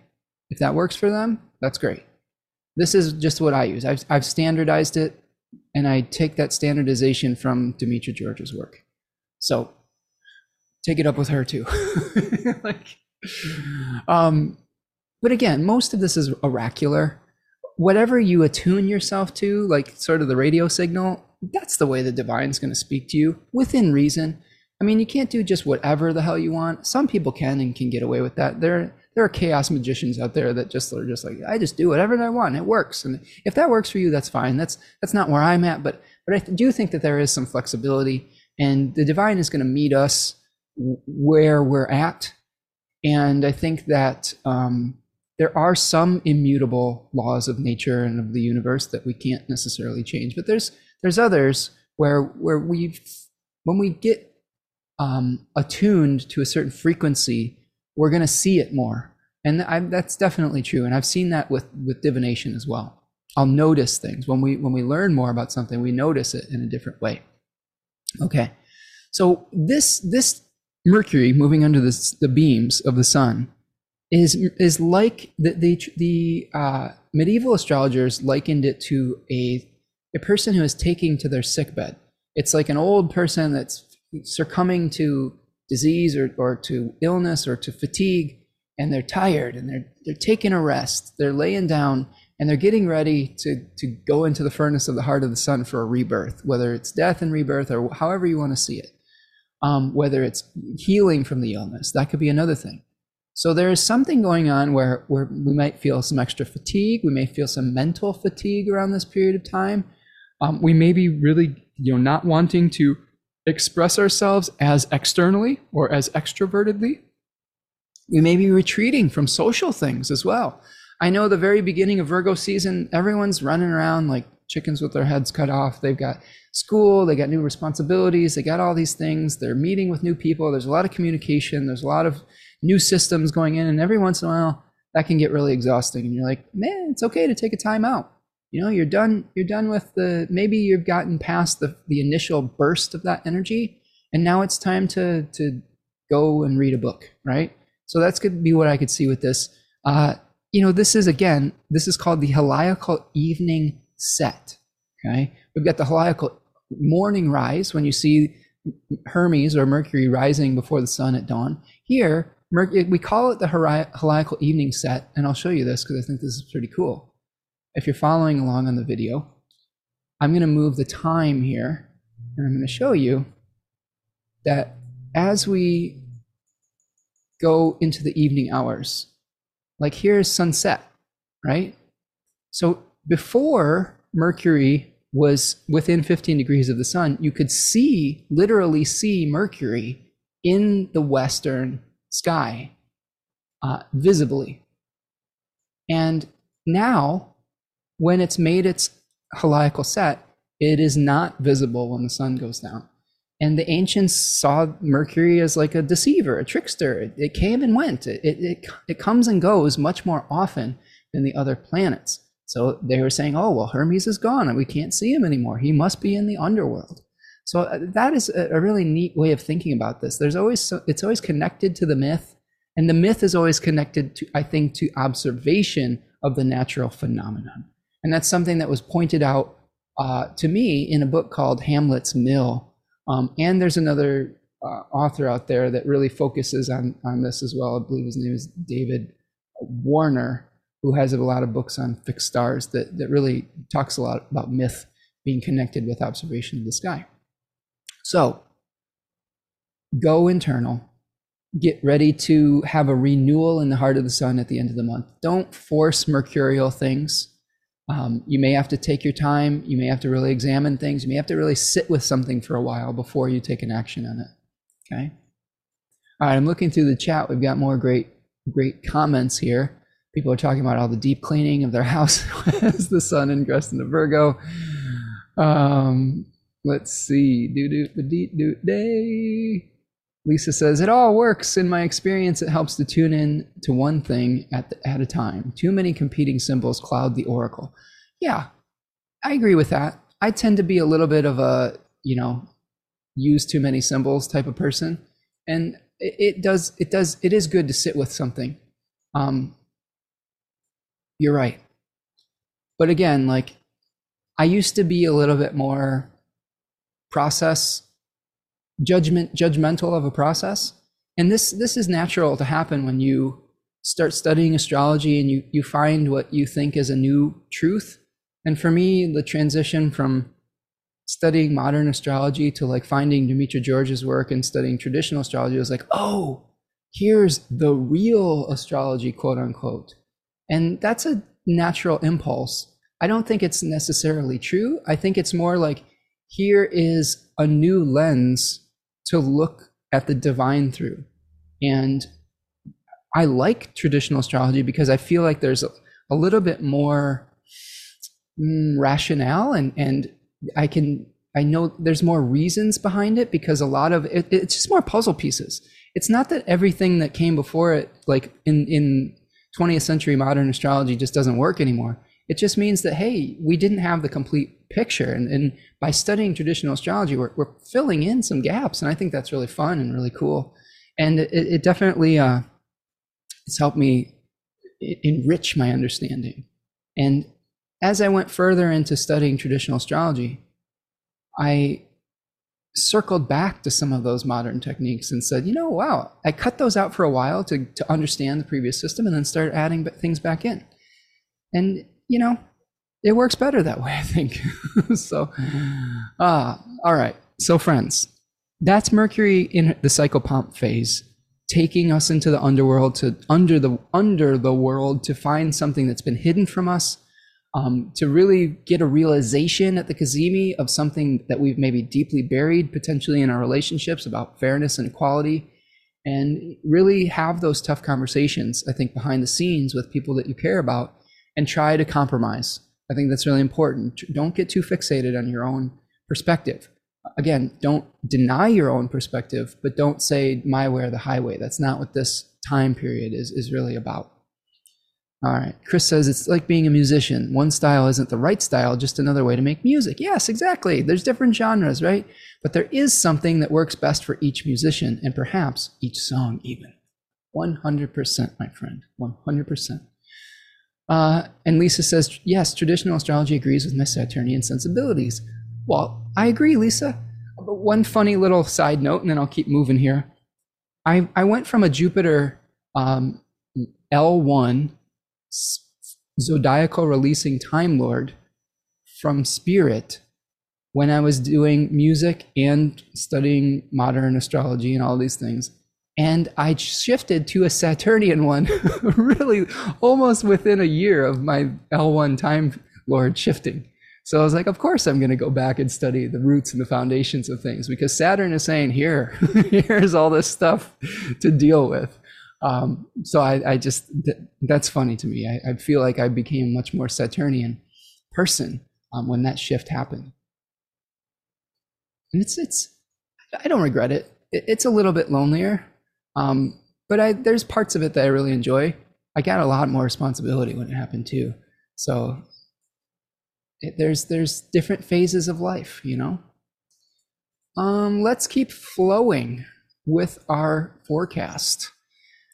Let's talk about the 16th, because on the 16th, first of all, the moon moves out of bounds for another 4 days. So remember I said that there was some emotions that are going to be going to extremes. Our bodies may be a little bit agitated, maybe potentially by overthinking some things, because check this out. We have the moon making an application to Mars and Gemini. So we may be feeling a little frazzled by our options around this period of time, September the 16th. And we also are going to be seeing at that time Venus making an exact square to Mars. So we talked about that when Venus was moving into Virgo, but now we have the perfection of that energy. Perhaps we have a little bit of perfectionism, divine disgust, whatever it is in our relationships and the places where we're trying to create harmony. We may be feeling a little bit lonely. That's one of the things that has come up for me a lot with the Nine of Pentacles, is we're working so hard that we're just isolated. And there may be a real conflict with our desire to go off into solitude, to do hard work, and the things that are required of us by Mars being in Gemini. That second decan of Gemini is related to the Nine of Swords card. And in it, you see a figure that is awake at night, having a nightmare, you know, the options are weighing on them. They can see all the different possibilities, and they're like, oh my God, there's so many things. I relate to this position because I have Venus in this decan. And I, try to be friends with as many people as possible. And sometimes those friend groups conflict. And sometimes it's hard to get consensus with everyone. I do my best to find the common denominators in people, and I try to do that on this channel. But it isn't always possible. And sometimes you have to figure out how to navigate those waters. And I think that that's one of the things that we're going to be experiencing here too. Some anxiety in our relationships, some anxiety with our projects where we are maybe wanting to go off on our own, but we have social commitments. So again, take it easy. You don't have to have everything done all at once. You don't have to say yes to every social invitation. That's something that I've learned. That was actually one of the benefits of the pandemic for me, was a lot of times people would invite me to stuff that I didn't really want to go to because I was like, I would rather be home studying or playing my guitar or reading a book or doing some work. And now I have a built-in excuse, like, no, it's not safe for me to do that. And that may be changing, I hope, a little bit. Yeah, it's okay to say no to a social engagement. It's okay to say yes too. If you're feeling lonely and you want to say yes and you do it in a safe manner, I think we all need people every once in a while. There's many different ways to connect though. One great way is through doing guided group study at the end of September with our fantastic community here studying Demetra George's book. We could connect with one another, see each other's faces every few weeks, have a good discussion in the Discord group, fill out the form to let me know what time would work best for you. End of advertisement. Okay. All right. So that's what's going on the 16th. That's actually one of our big days in astrology. There's a couple other things I want to point out specifically about that day.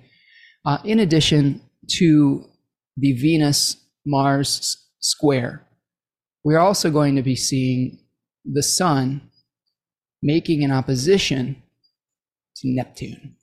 Okay, so here's the Sun-Neptune opposition, and Venus is going to be trining the North Node. Okay, so in addition to some conflict between solitude, sociability, expanding options versus cutting them down, we're also seeing the sun bringing us an awareness of what we need to do to pass on a legacy. We may be becoming aware of something that is decaying that we want to preserve against decay. We may be aware of a bodily issue that is challenging, but it's not clear what the solution is yet, because the sun is making an opposition to Neptune. Neptune's bringing in all sorts of illusion. It's making things cloudy and fuzzy. We want clarity. We want to be able to know what to do. And we may not completely have that yet with the sun opposite Neptune. We may be acting with a little bit of information that isn't quite accurate. So I would really be careful with that. Try not to let your imagination run too wild. Try not to sacrifice unnecessarily for preservation and for the legacy that you want to pass on. The third decan of Pisces is Mars ruled, and it's really about what crusade are you willing to go on to create that 10 of Cups energy, which is like the happy family at the end of the rainbow. And you can go to emotional extremes doing that. There's a daimon with that decan called Elpis, which translates to hope, but the opposite of that is morose, which is doom. So we may vacillate between hope and doom around this period of time.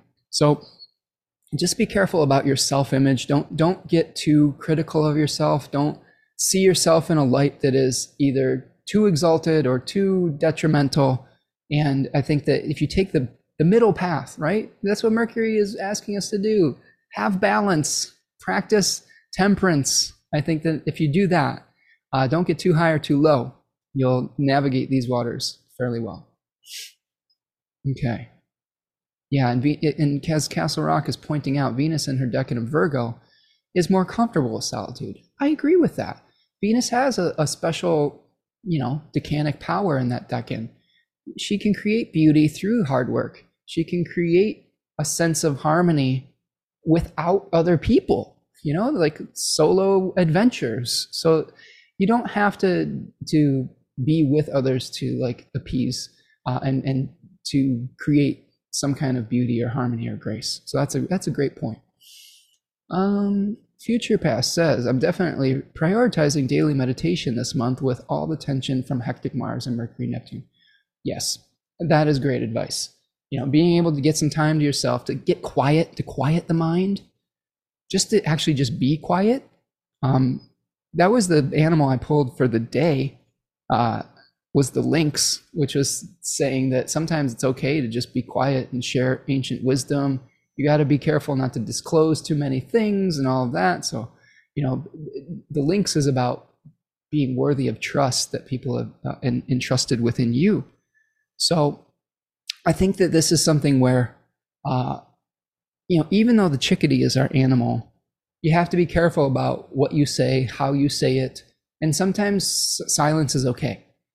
Some people think that they have to fill space all the time. I used to be really guilty of this. And, I still do this on my podcast. I fill 3 hours of space here. For example, last week with the wonderful teacher, Susan Chang, I just sat back. I just asked her questions, let her go. And I created that oracular space for her genius to come out. And sometimes that's what we do. We can facilitate rather than having to fill space. And that's something I think is a underutilized skill in our society. Chris is asking, do you use an animal oracle deck? I've been considering getting one, but I'm trying to be cautious. Christopher, I have an oracle animal deck called Medicine Cards by Jamie Sam, and I don't remember the other author. That was the first animal deck that I had, and I bought that when I was about 20. This was 20 years ago-ish, give or take some change. So that's one animal deck that I like. I have been using a book by Melissa Alvarez called Animal Frequency as my oracle. I will spin through that and pick one. I like that one because it has domestic, wild, and mythological animals, which is really cool. And it's really a version of Ted Andrews' Animal Speak, which was a great resource for many, many, many years. Animal Frequency is just building on that work. And like I said, it has a little bit more diversity of animals. So that's why I use that one. But that's how I'm pulling the animals for the day or for the lunation or the month or whatnot. So I just kind of like randomly be like, what's the animal for this? And I pick it, and sometimes I'll hear stop and I'll stop and I'll open it up and that's what I've got. Okay. All right. Where are we at? So we're on the 16th. We've talked about Venus square Mars. The moon is out of bounds that day. Sun is opposite Neptune. Venus is trine the north node. I mean, this is something I don't work with a ton. I do look at the planets at the squares of the nodes, which is called the bends, as a significant turning point. The nodes are not necessarily a visible point, so aspects to them are a little iffy, but this might be something where there may be harmony between that process that we started at the bending of the nodes when Venus was at the south bending of the nodes, moving away from Taurus to Scorpio. This might be a point in time where we're starting to get comfortable with that transition of releasing maybe relationships that are too deeply enmeshed. That's what I talked about last month with Venus at the bends, is we're moving towards releasing deeply emotionally bonded relationships. And I've gone through that firsthand with having a kid living in my house to sending her out into college, into the world, and changing our relationship. It's naturally receding, and that's okay.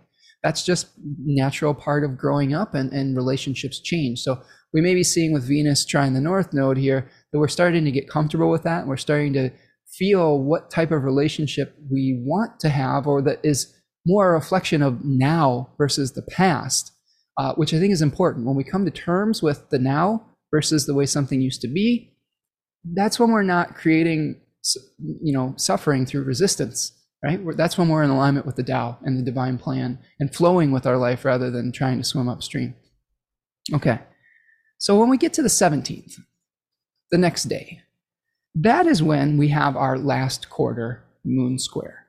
So you can see that now we have the sun at 25 degrees of Virgo, and we have the moon at 25 degrees of Gemini.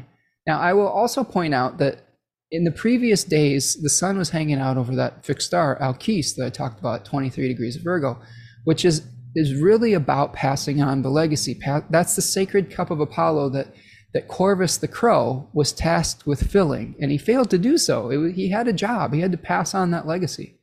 And he blamed the Hydra for his failings, and all sorts of other things ensued. But this may be where we're really thinking about, hey, it's time to pass on something material to the next generation. It's time to release the product that we've been working on. It's time to release whatever. It's time to get down to it. And with the moon at 25 degrees of Gemini, this is a decan where it's related to the 10 of swords, where we see a figure that has 10 swords in his back, but we do see a dusk that is rising to dawn. So we've experienced some kind of defeat. We have to let go of some of the options. We have to breathe life into that which is most important to us so that can live while simultaneously releasing the other options. Maybe we've been in an argument with someone and we finally just we don't give up, but we say, let's just let this go. Let's let bygones be bygones, right? you can't continue to hold the conflicting duality anymore. And that may be a challenge that we have when we're trying to get our legacy out into the world, our material goods out, our passing on our inheritance of wisdom or otherwise. The thing that I will say about this is that I always tell people with Virgo, and especially Virgo 3, essence is what is eternal. The form changes. If you're so fixated on the form that you go to war over form, we do this as human beings. We go to war over forms all the time. When if we would just release our attachment to form and come into alignment with spiritual essence, we would have a lot less war, conflict, all of those things. So I want you to ask yourself at this period of time, where can we be flexible in the form that our wisdom, that our divine light takes, so that we can pass on the essence of that wisdom instead of blocking that sharing by being so meticulous about how.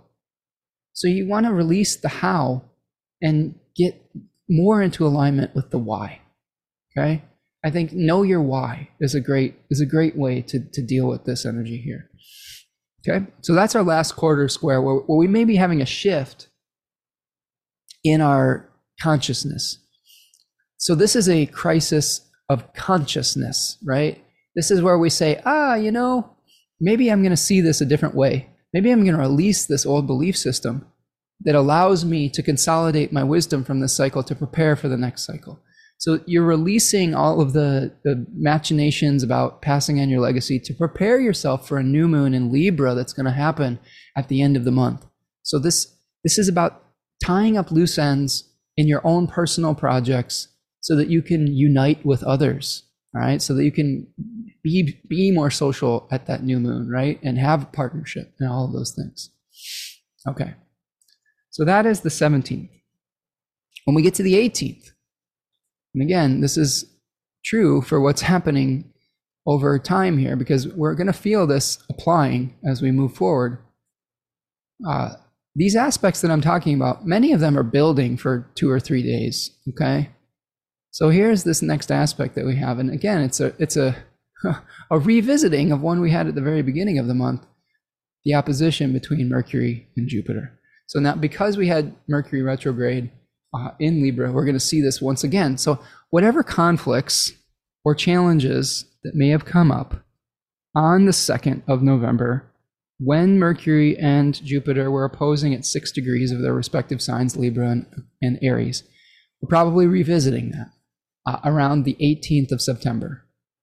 So if you failed the test of I versus we, you have another chance to figure it out. If you became estranged for any reason in a partnership because you were taking only your own needs into account, or maybe you were giving up your own needs and you start to feel the resentment of that. That's also true. Here's an opportunity to reevaluate and try to get it right this time. Okay, so that is the 18th. The other thing that's happening on the 18th, which is, I think, pretty helpful, is that the sun is going to be making a trine to Pluto. So this is going to be able to bring up all of the junk that we've repressed.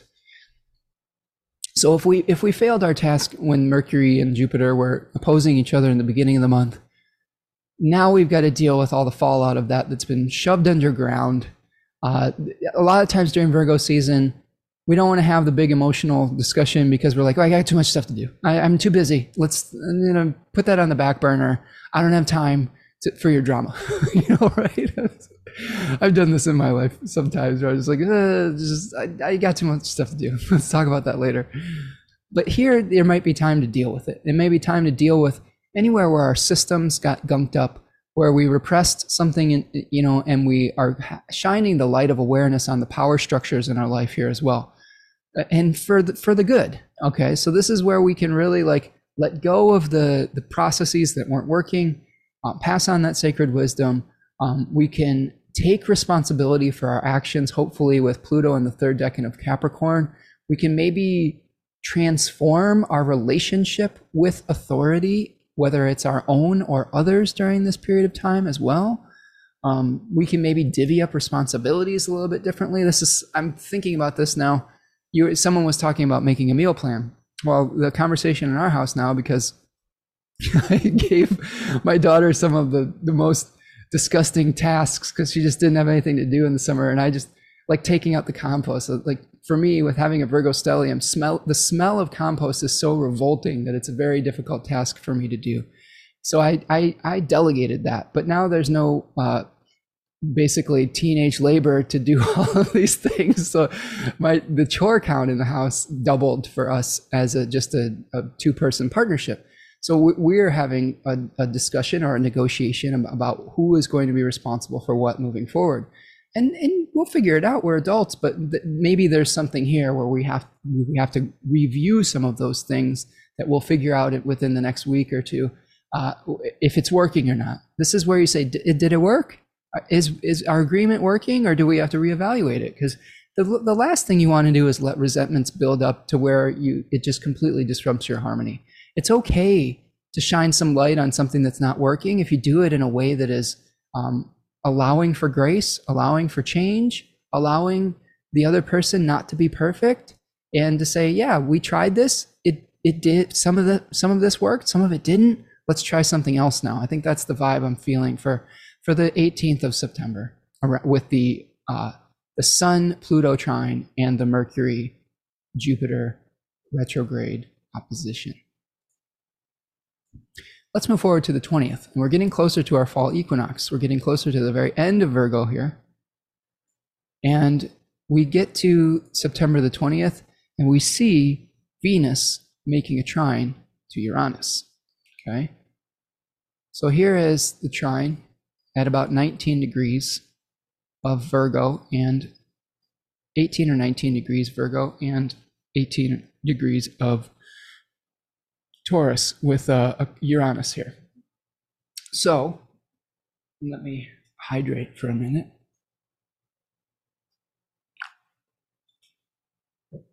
Okay, I'm gonna get a little drink of water. I'm gonna get a little protein shake here. Thank you for your patience. When we go on these epic journeys, sometimes we have to stay blood sugar level, keeping it high so the brain continues to work.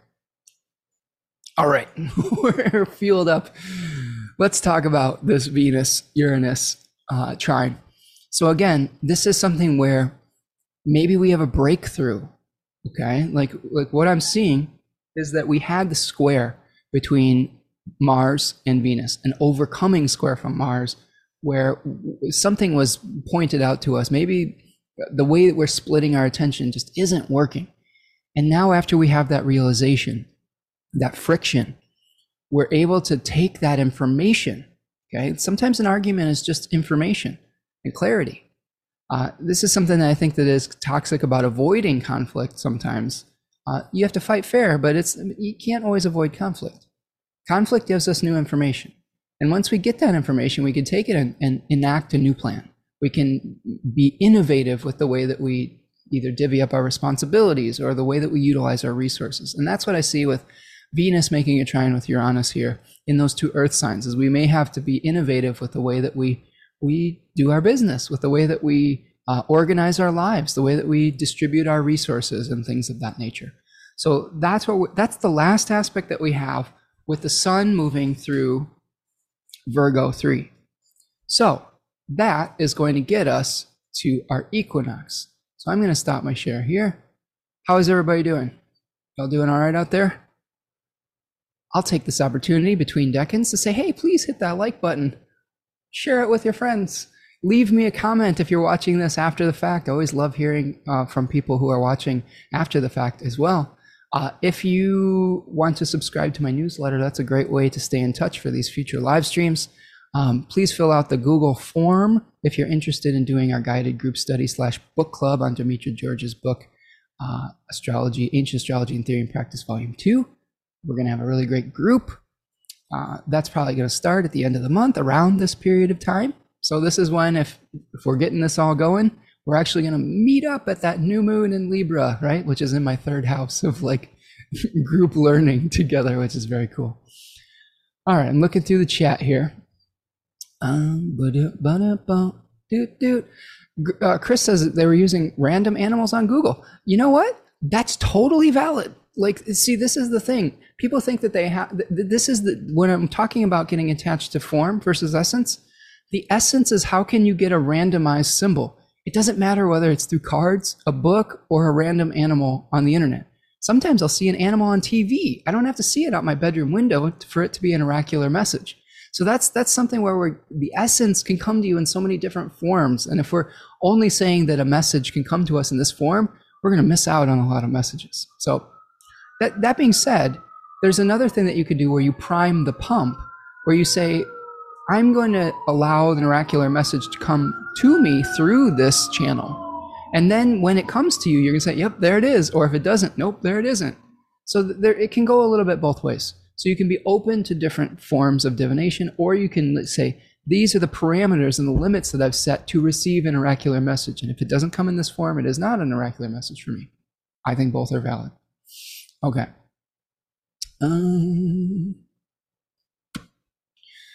Castle Rock is talking about Contra Antisha stuff towards the end of the month with Sun, Mercury, Venus, etc. is interesting.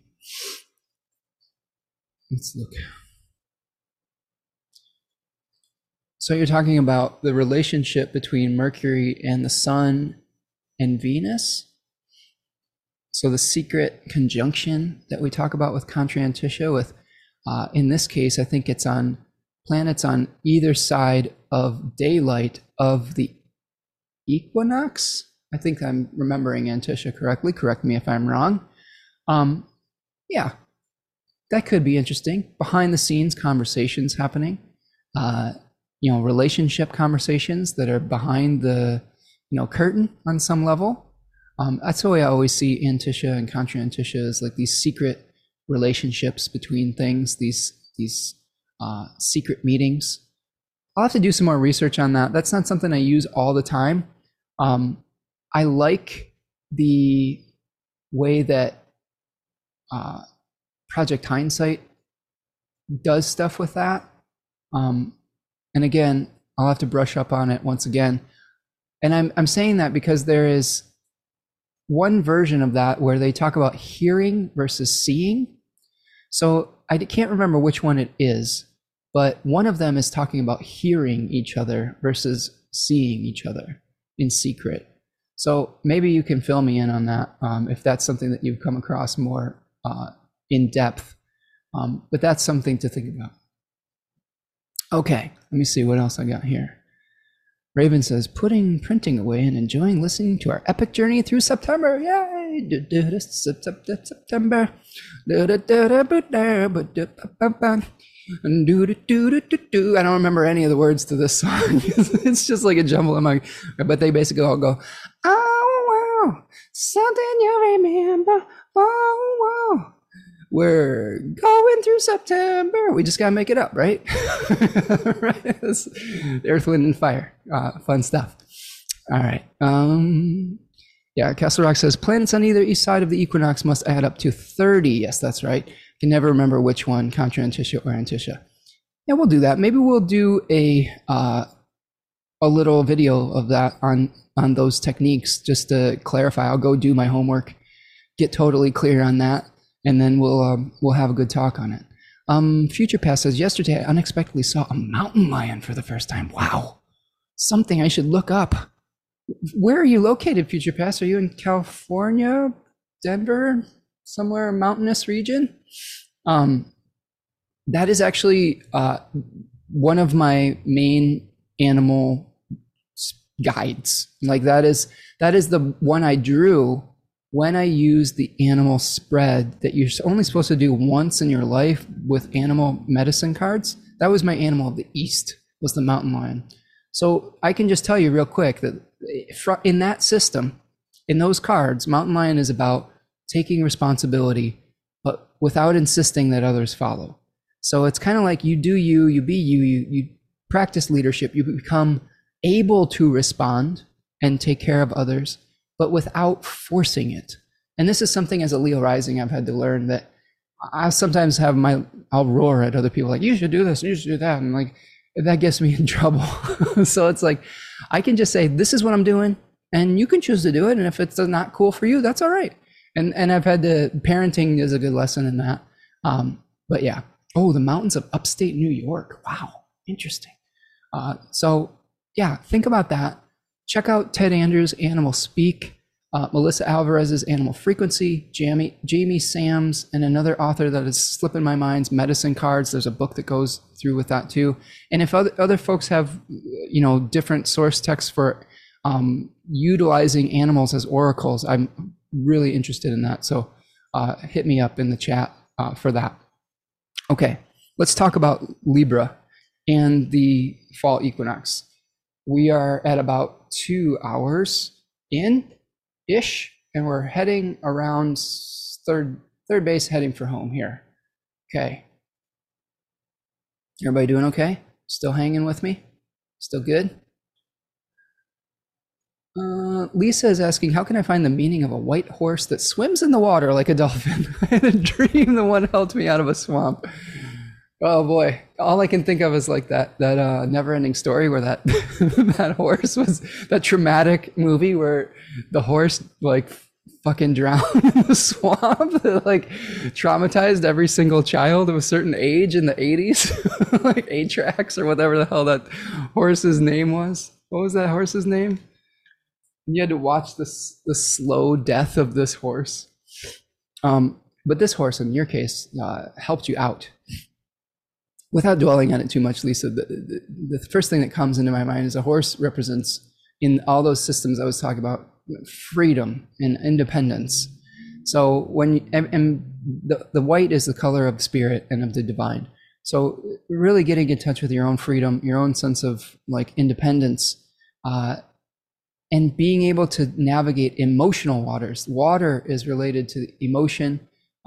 It's related to cosmic substance that connects us rather than divides us. So I think that on that level, paying attention to your own need for freedom may help you to not get stuck in the emotional waters of others, right? So that's my oracular reading for you on that. Artax, yeah, that was the horse, thank you. I've never forgotten that film. Yeah, I was scared shitless of what was it? The Never? Was that what it was called? Or the I can't remember what the hell it was called.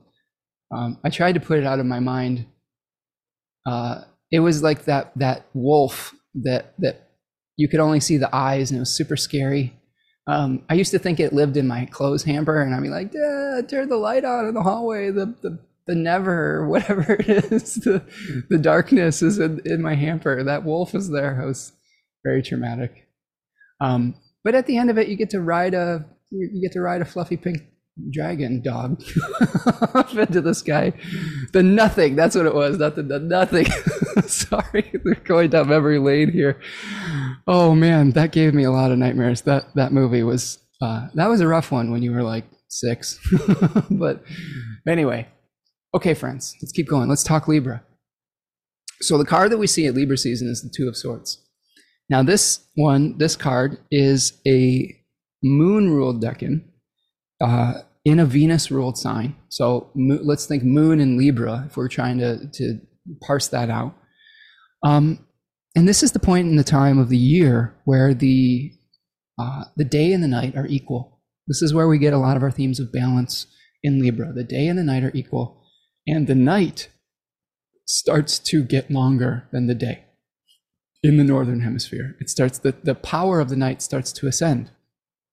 So we also have a correlation with Libra and the 4th house in the Thema Mundi, that which is underneath the earth. And in my Libra Decans webinar, available at a fine store near you at spencermichaud.com, I talked a lot about Ma'at and the judgment of Ma'at and weighing the heart against the feather, where we enter into the underworld, we've shuffled off our mortal coil, and now we have to review our life and say, well, what did we do what we needed to do? What are we carrying with us? Did we act in alignment with divine justice or not? Do we need to go back and do it over again, or do we get to spend eternity in the good place, or whatever it is that you believe or the Egyptians believed? So I think that what we see in this Decan specifically is we become aware of the other. T. Susan Chang, in her book Tarot Deciphered, which I really like, really great book, really does a great job of contextualizing all the numbers in the tarot. And she says that the twos, or in the Sephira of Chokhmah, this is an awareness Sephira. It's a flash of inspiration. So we're seeking the balance of the other in twos. We're having an awareness of the other. So like in the wands, we're aware of something that we want to conquer, a world or a partner or something like that. Like it's the Aries Decan. That card's called Dominion. In the cups, we have a person we want to cherish, right? With a partner. That card is called Love. In the swords, which is what we have here, we have two ideas in equilibrium that we're trying to bring into balance, two perspectives. And of course, in the pentacles, we have two parties that are coming together to exchange goods, like in commerce, potentially in Capricorn. So here we have two different ideas that we're dealing with, two different perspectives. And we may feel a little bit off balance when we're hearing the other perspective at first. This is the thing that I think people mistake Libras as being balanced all the time. Oftentimes they're out of balance, and part of their job and the hard work is bringing things back into equilibrium. So don't be surprised if when we hit Libra season, you are aware of an imbalance in your life that will then necessitate compromise, that then will necessitate temperance, that then will necessitate a little bit of this, a little bit of equality. There may be something in the news that doesn't seem fair. There may be, I know that one of the things that we've been seeing in the news cycle is issues over student loan forgiveness. Some people are super happy about it, myself included, because I think it's a good thing and I stand to benefit from it, because I still have student loans that I've been paying off for 20 years. But there's some other people that have paid off their student loans and they're like, well, why is it fair that this person gets a quote unquote a handout and things like that? And we could have an argument on this, and I'm not trying to start an argument. There's many different perspectives, but that's something that potentially we could see as like, people discussing the virtues of the fairness in regards to that. And people will have different opinions on what is or is not fair. So this Decan is called Peace and Peace Restored in Book T and Book of Thoth, respectively. Austin Coppock calls it a blindfold and a sword, because we see here the blindfolded Lady Justice or Mot, and the swords, of course, as a threshold guardian, right? The threshold to the new world, or whatever the world is. T. Susan Chang calls it blind equilibrium. Okay. That Sephira that we were talking about is Chokhmah, wisdom, flash of insight. So this is you're getting a new idea. You're like, whoa, I never thought of it that way before. And it may be from someone, putting yourself in someone else's shoes. Just because something doesn't benefit you doesn't mean it isn't beneficial.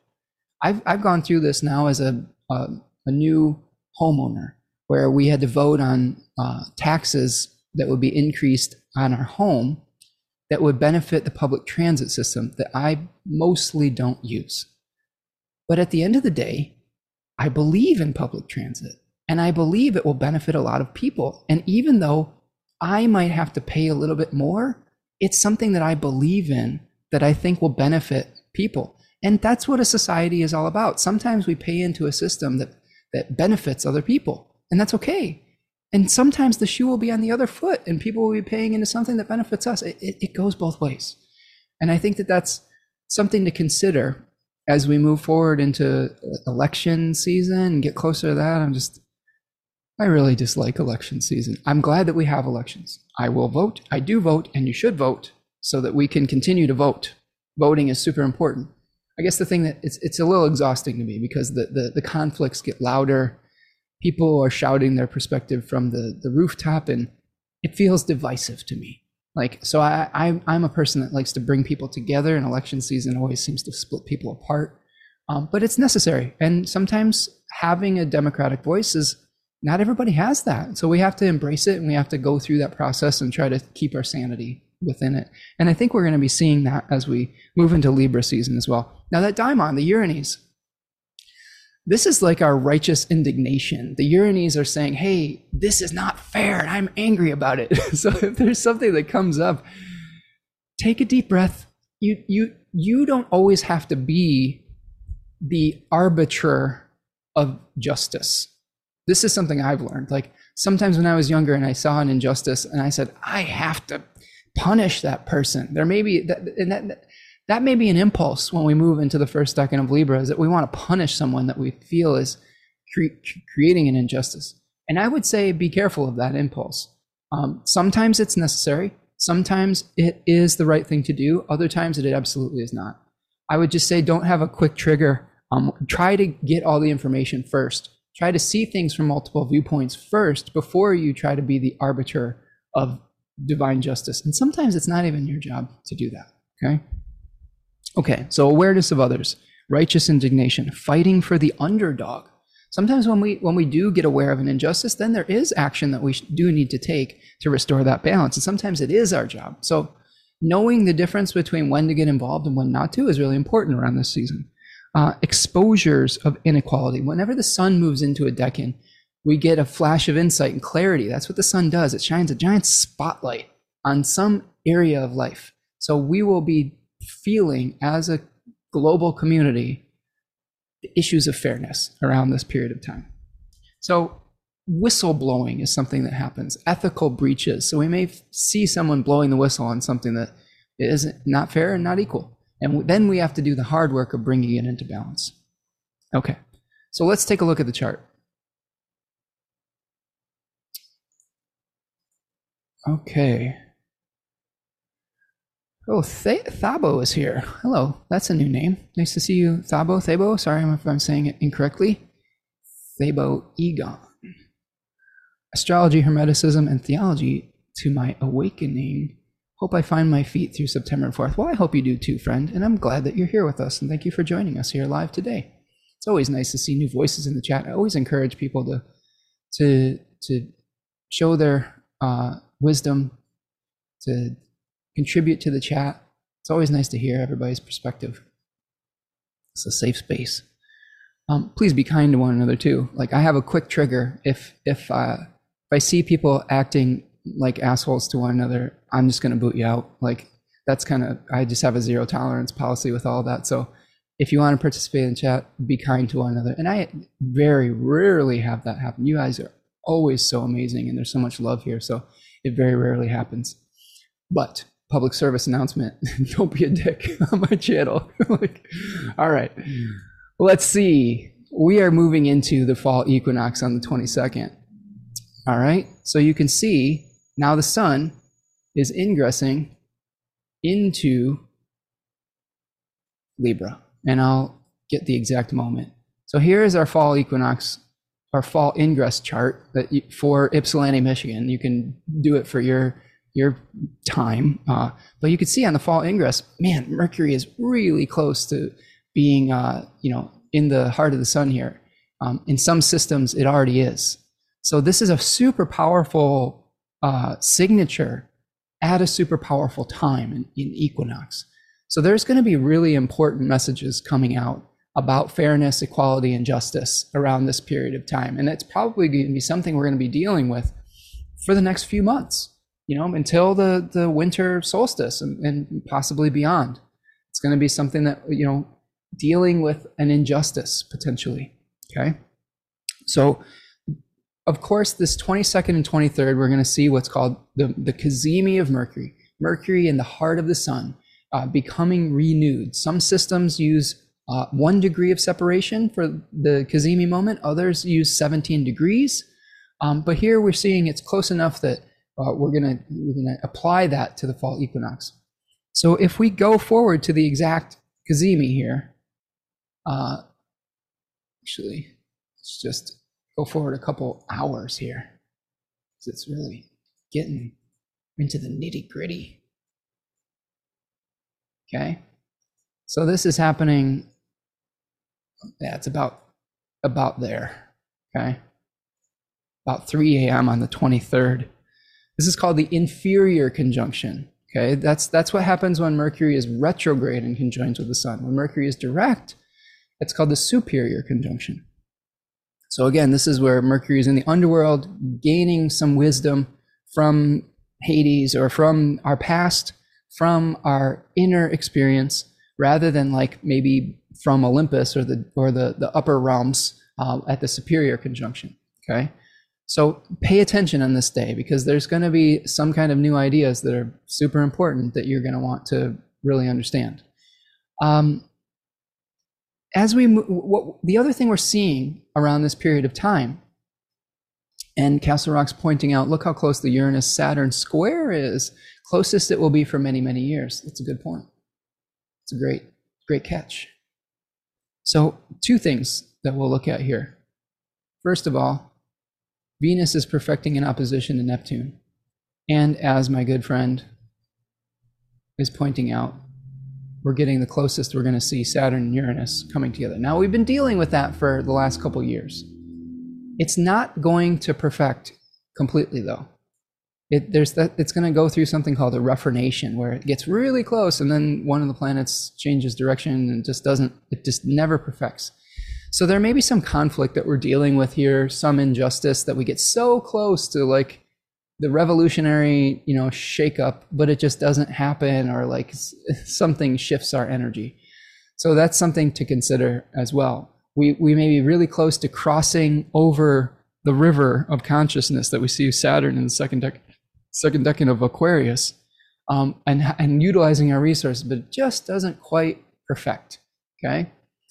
In addition, we're going to be, and that conflict was really about the old versus the new, the established order versus dealing with our material resources in a new way. So there's been conflicts with that for quite some time. We did have a passage of a bill that was bringing things more climate friendly things into existence, but there was all sorts of compromises from the old order and like the coal industry and all this bullshit. But we did get something done. So it's not perfect, but it's better than nothing, I guess. People have different opinions on that. But in addition to that aspect that's almost but not quite perfecting, Venus is going to be making an opposition to Neptune. This is the same opposition that we saw the Sun go through a few days or weeks earlier. Okay. So again, this is that decan where we're maybe really getting hyper focused on preserving beauty, preserving a relationship, preserving our material physical form, and going to whatever means necessary.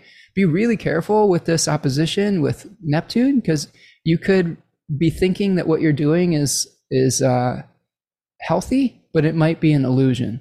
Like I was telling you about all my concoctions I was doing about preserving my hair earlier in the show. And eventually, I think that this aspect was perfecting, because Venus has been in, this was like last year, 2 years ago, I don't know. And I think when the aspect shifted, I was like, what the fuck am I doing? This is ridiculous. So I'm going to this is messy. This is not worth it. I don't want my hair to be greasy all day. I don't want my fingernails to be yellow, like with the turmeric oil.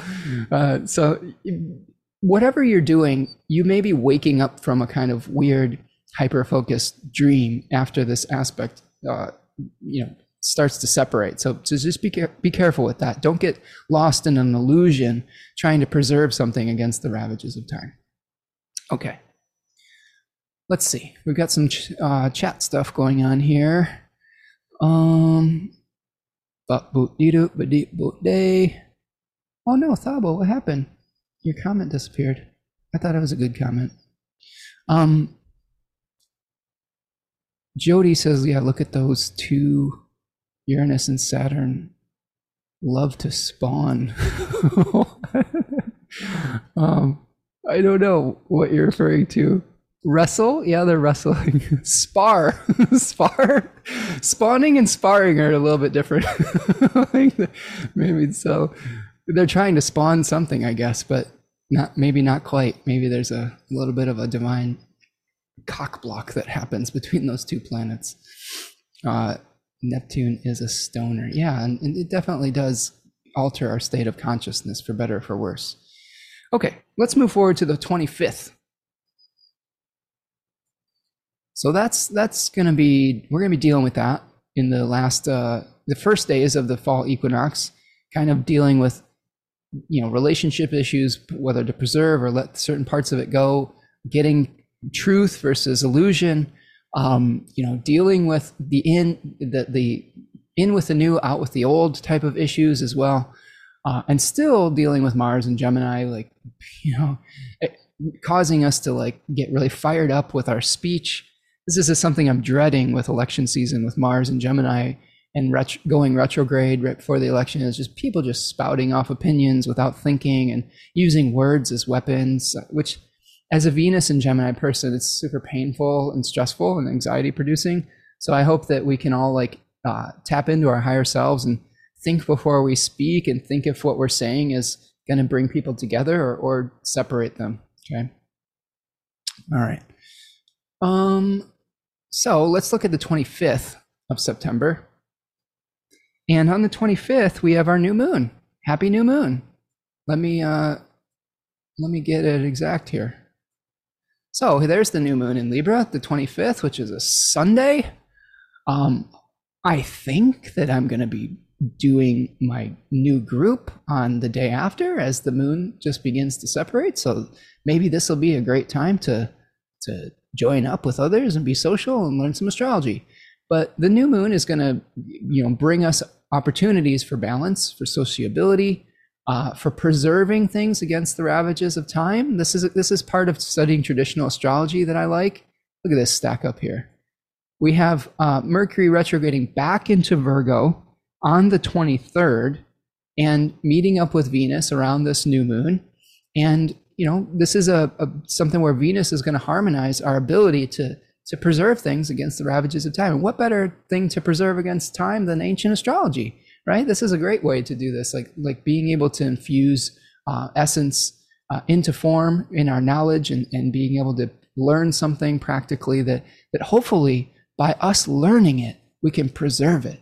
I think that the more people use something and learn about it, the more alive it becomes once again. And we can update it for the needs of our modern society and culture.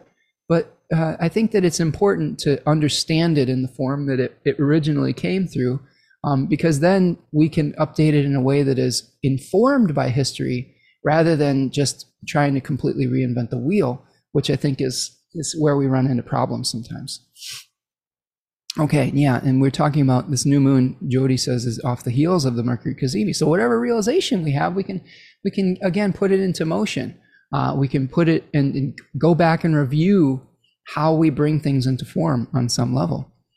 Mercury, Castle Rock says, Mercury seems to be very shady, all these secret conjunctions. Yeah. Well, Mercury is a trickster, and Mercury does like to hide and come in and out of visibility. And you can use that to your advantage. You can also get caught up in doing too many things behind the scenes. So it's a balance, right? Sometimes it's important to hide your project away until it's ready to be released. Other times it's important to be visible. So those are things that you're going to have to ask yourself around this new moon too.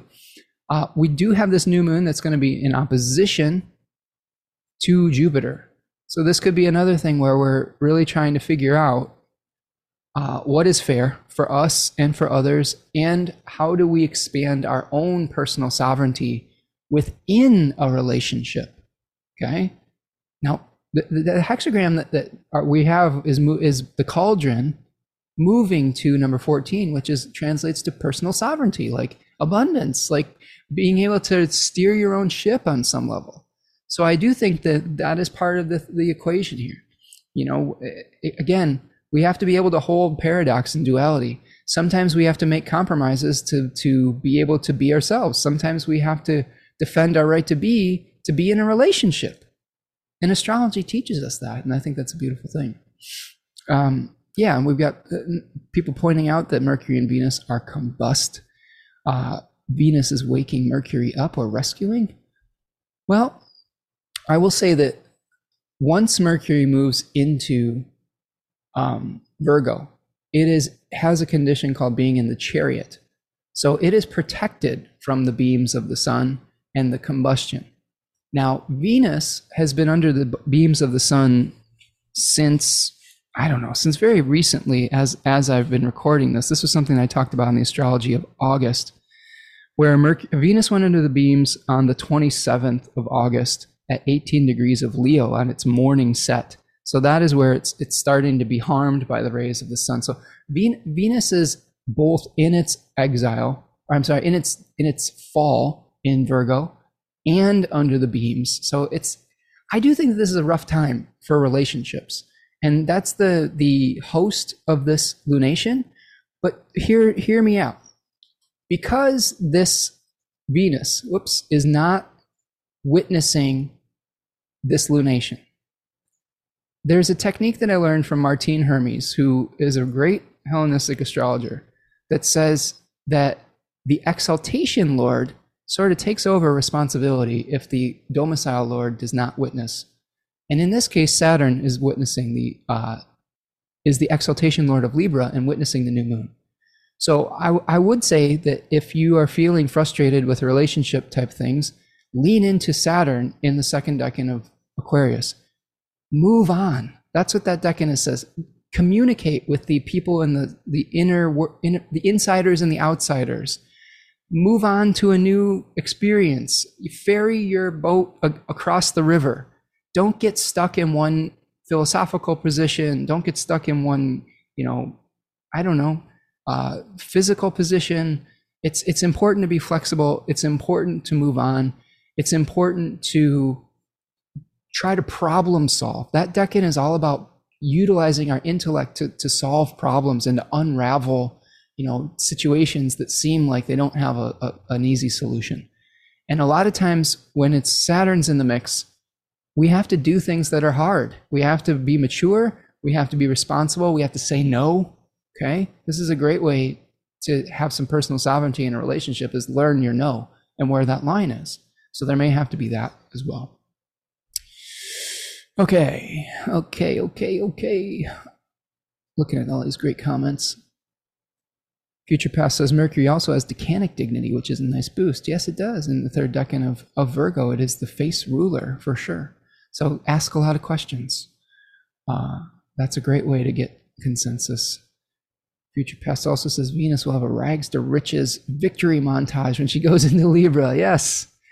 Do the hard work. Let go of the old forms that don't serve you, and then you will have the beauty of balance and equilibrium, right? Okay. Love it. All right, so that's my new moon in Libra. We, of course, will have a live stream for that, whether it is solo or partnered. I'm just kind of winging it with a lot of these. Sometimes I'll get a guest, sometimes I won't. It doesn't sound like you all mind whether I'm solo or have a guest, so I'm just kind of doing whatever whim I have for that week. But let's talk about the 27th of September and close this thing out. So on the 27th of September, Mercury retrograde will be trining Pluto. So here we see a relationship with Mercury in the late stages of Virgo making a trine to Pluto in Capricorn.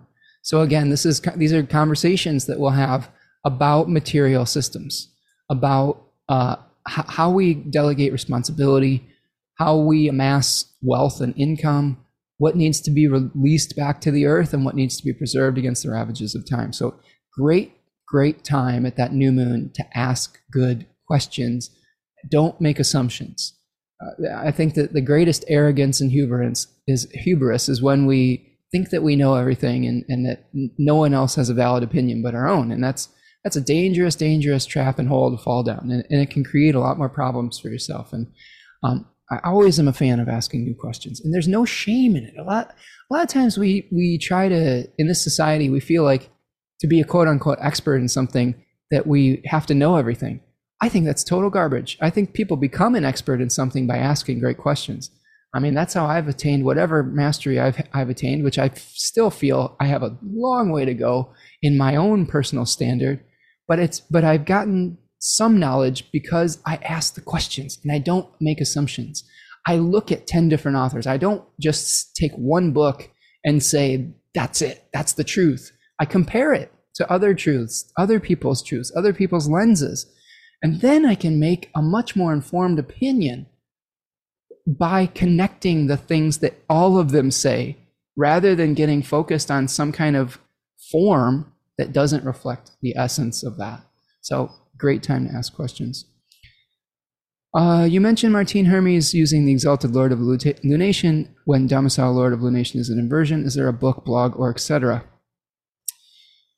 Yes, there is. There is a book from Project Hindsight that's, what's it called? It's something like about techniques, and it's the one that you just can't get. It's a little pamphlet that I'm sure that there'll be some literature in that, that Martine Hermes puts on all of his presentations that makes me insanely jealous that he has it and I don't. And I can't find it anywhere. I think there's like a library in Maryland that has it, but I haven't been able to get it yet. It's like definitions and something from Project Hindsight. That's the only book I can think of. You can look at his YouTube channel. I don't remember what the name of it is, but look up Martine Hermes' YouTube channel. And on many of his videos are very instructional. He's great. I have a little bit of a beef with his slides because I just think they have so many. He has so many layers on them. like he won't go to a new slide. He'll just overlap a bunch of stuff, and I'm like, oh god, it drives my Virgo mind crazy. But I have to release my attachment to form and realize that the essence of what he's teaching is amazing, and he is really I think he's the closest disciple to Robert Schmidt that I've found, besides maybe Achyuta Bhavadas, that's out there right now that really can explain Schmidt's understanding of Hellenistic astrology, which I think is important. Okay. And yes, and if you go to University of Maryland Library or something, bring your photo, bring your camera and send me some pictures of that book. Like, yeah, you'll stop at Michigan on the way back to Iowa. Yes, please, friend, please share the wealth. Okay, so that is the Mercury trining Pluto. Let's get through this, friends. On the 28th, we have one of the most important aspects of the month, with a trine between Mars and Saturn.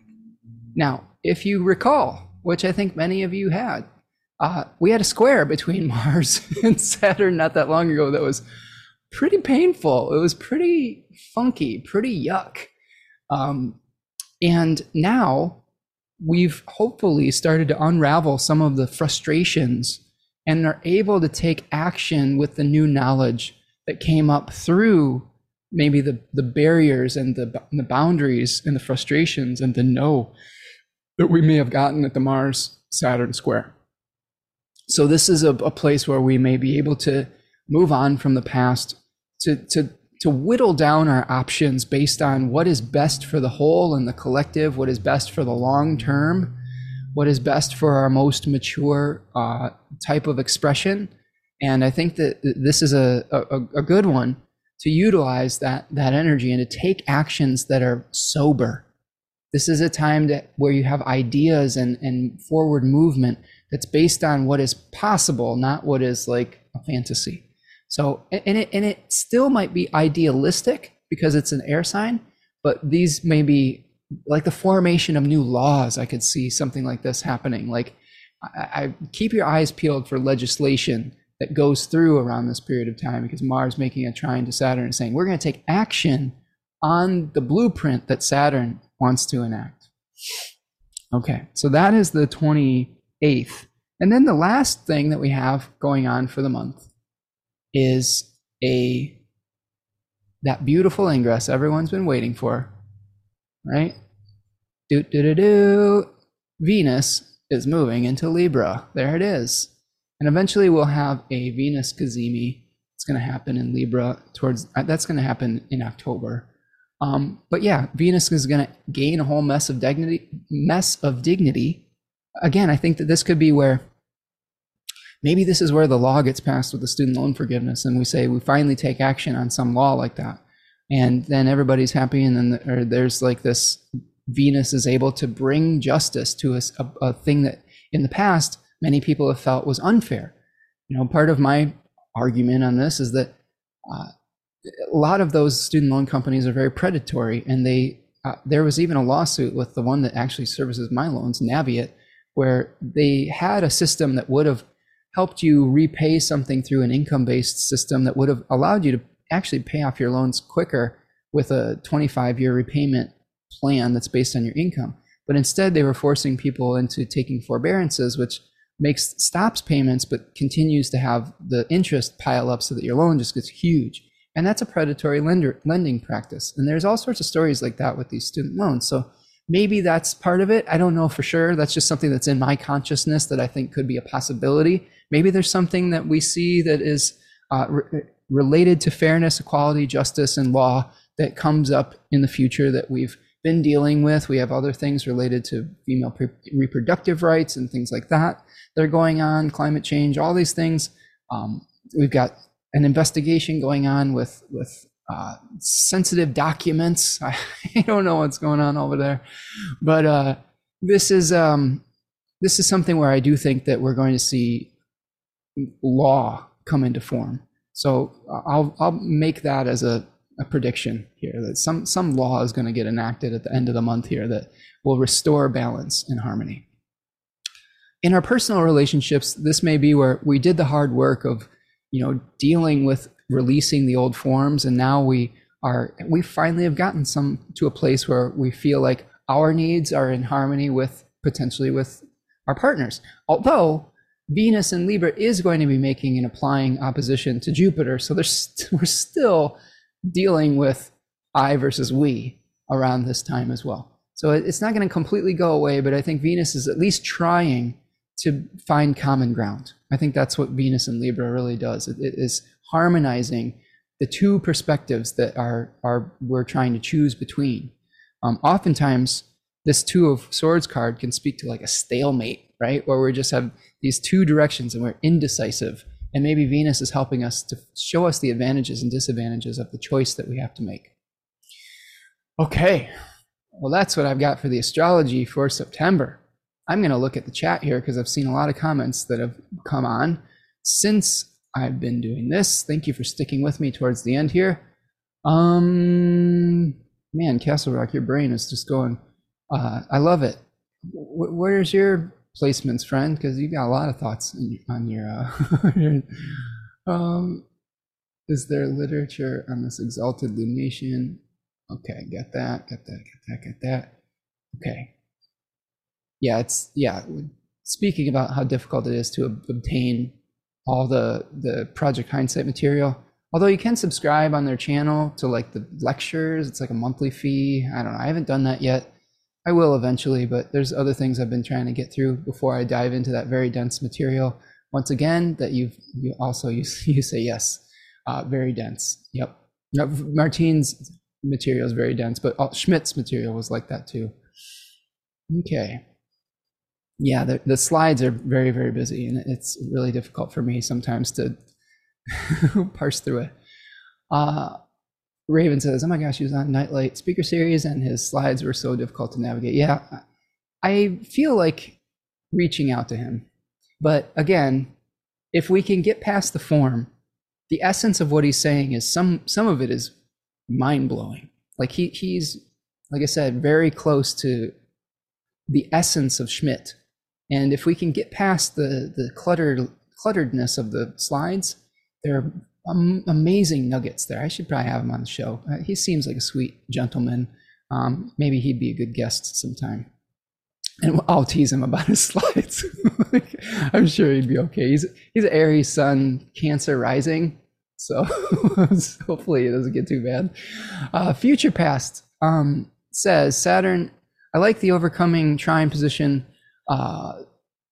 over Mars and Gemini. It seems like it'll help us check ourselves before we wreck ourselves. Yes, especially during retrograde. Yes, cooler heads, maturity will prevail. Try not to let your opinions get fired off before thinking it through in the big picture. I love that. Okay, very true. Okay. All right. I think that's what I've got. Let's talk about the divination that we pulled for this week. What do you say? I got as the animal, the chickadee, which is a really, I find chickadees to be these wonderful birds. They're just very bold. They are very, very nimble. They can fly in a lot of different directions. They're usually the first bird to visit a feeder. They will land on your hand if they get used to you holding seed out.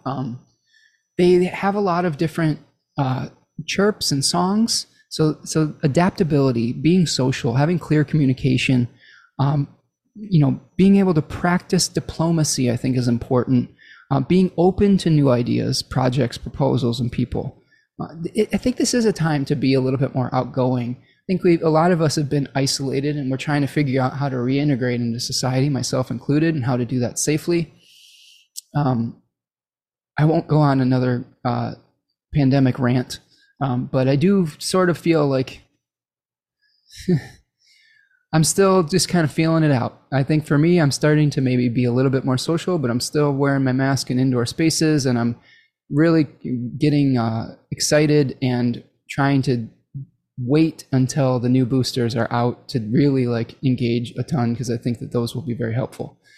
So just recognize that people still are getting sick, but we still have to kind of live our lives a little bit too. I don't have a great answer for that. I know everyone's got their own opinion. Just be careful, is all I'll say. This is my cancer and motherly advice. But with the chickadee, be flexible. There's ways to be social that are safe. It's about risk mitigation, I think. Maybe don't get into a mosh pit without your mask on with a bunch of sweaty people. That would make me really nervous. But maybe going on a walk with someone, with the outside is good, and things like that. Okay. The hexagram that we got was number 50, which translates to the cauldron, cultural renewal, in with the new, establishing things, formation of a new order, devotion, creating new rituals, polishing your talents, seeking spiritual values, being of service to others. So I think that we're starting to cook something new, right? And that is going to lead us to hexagram 14, which is called great possession, or sovereignty, self-determination. That one's talking about we have everything we need to succeed in life within us, right? So sovereignty is really, I believe it's related to Aries on some level, because it lets us be arbiters of our own experience, right? The sovereign was like a royal person that was able to give decrees, or royal decrees. And you can be a personal sovereign and say, this is what's right for me, and this is what isn't. And everyone's got different opinions on that.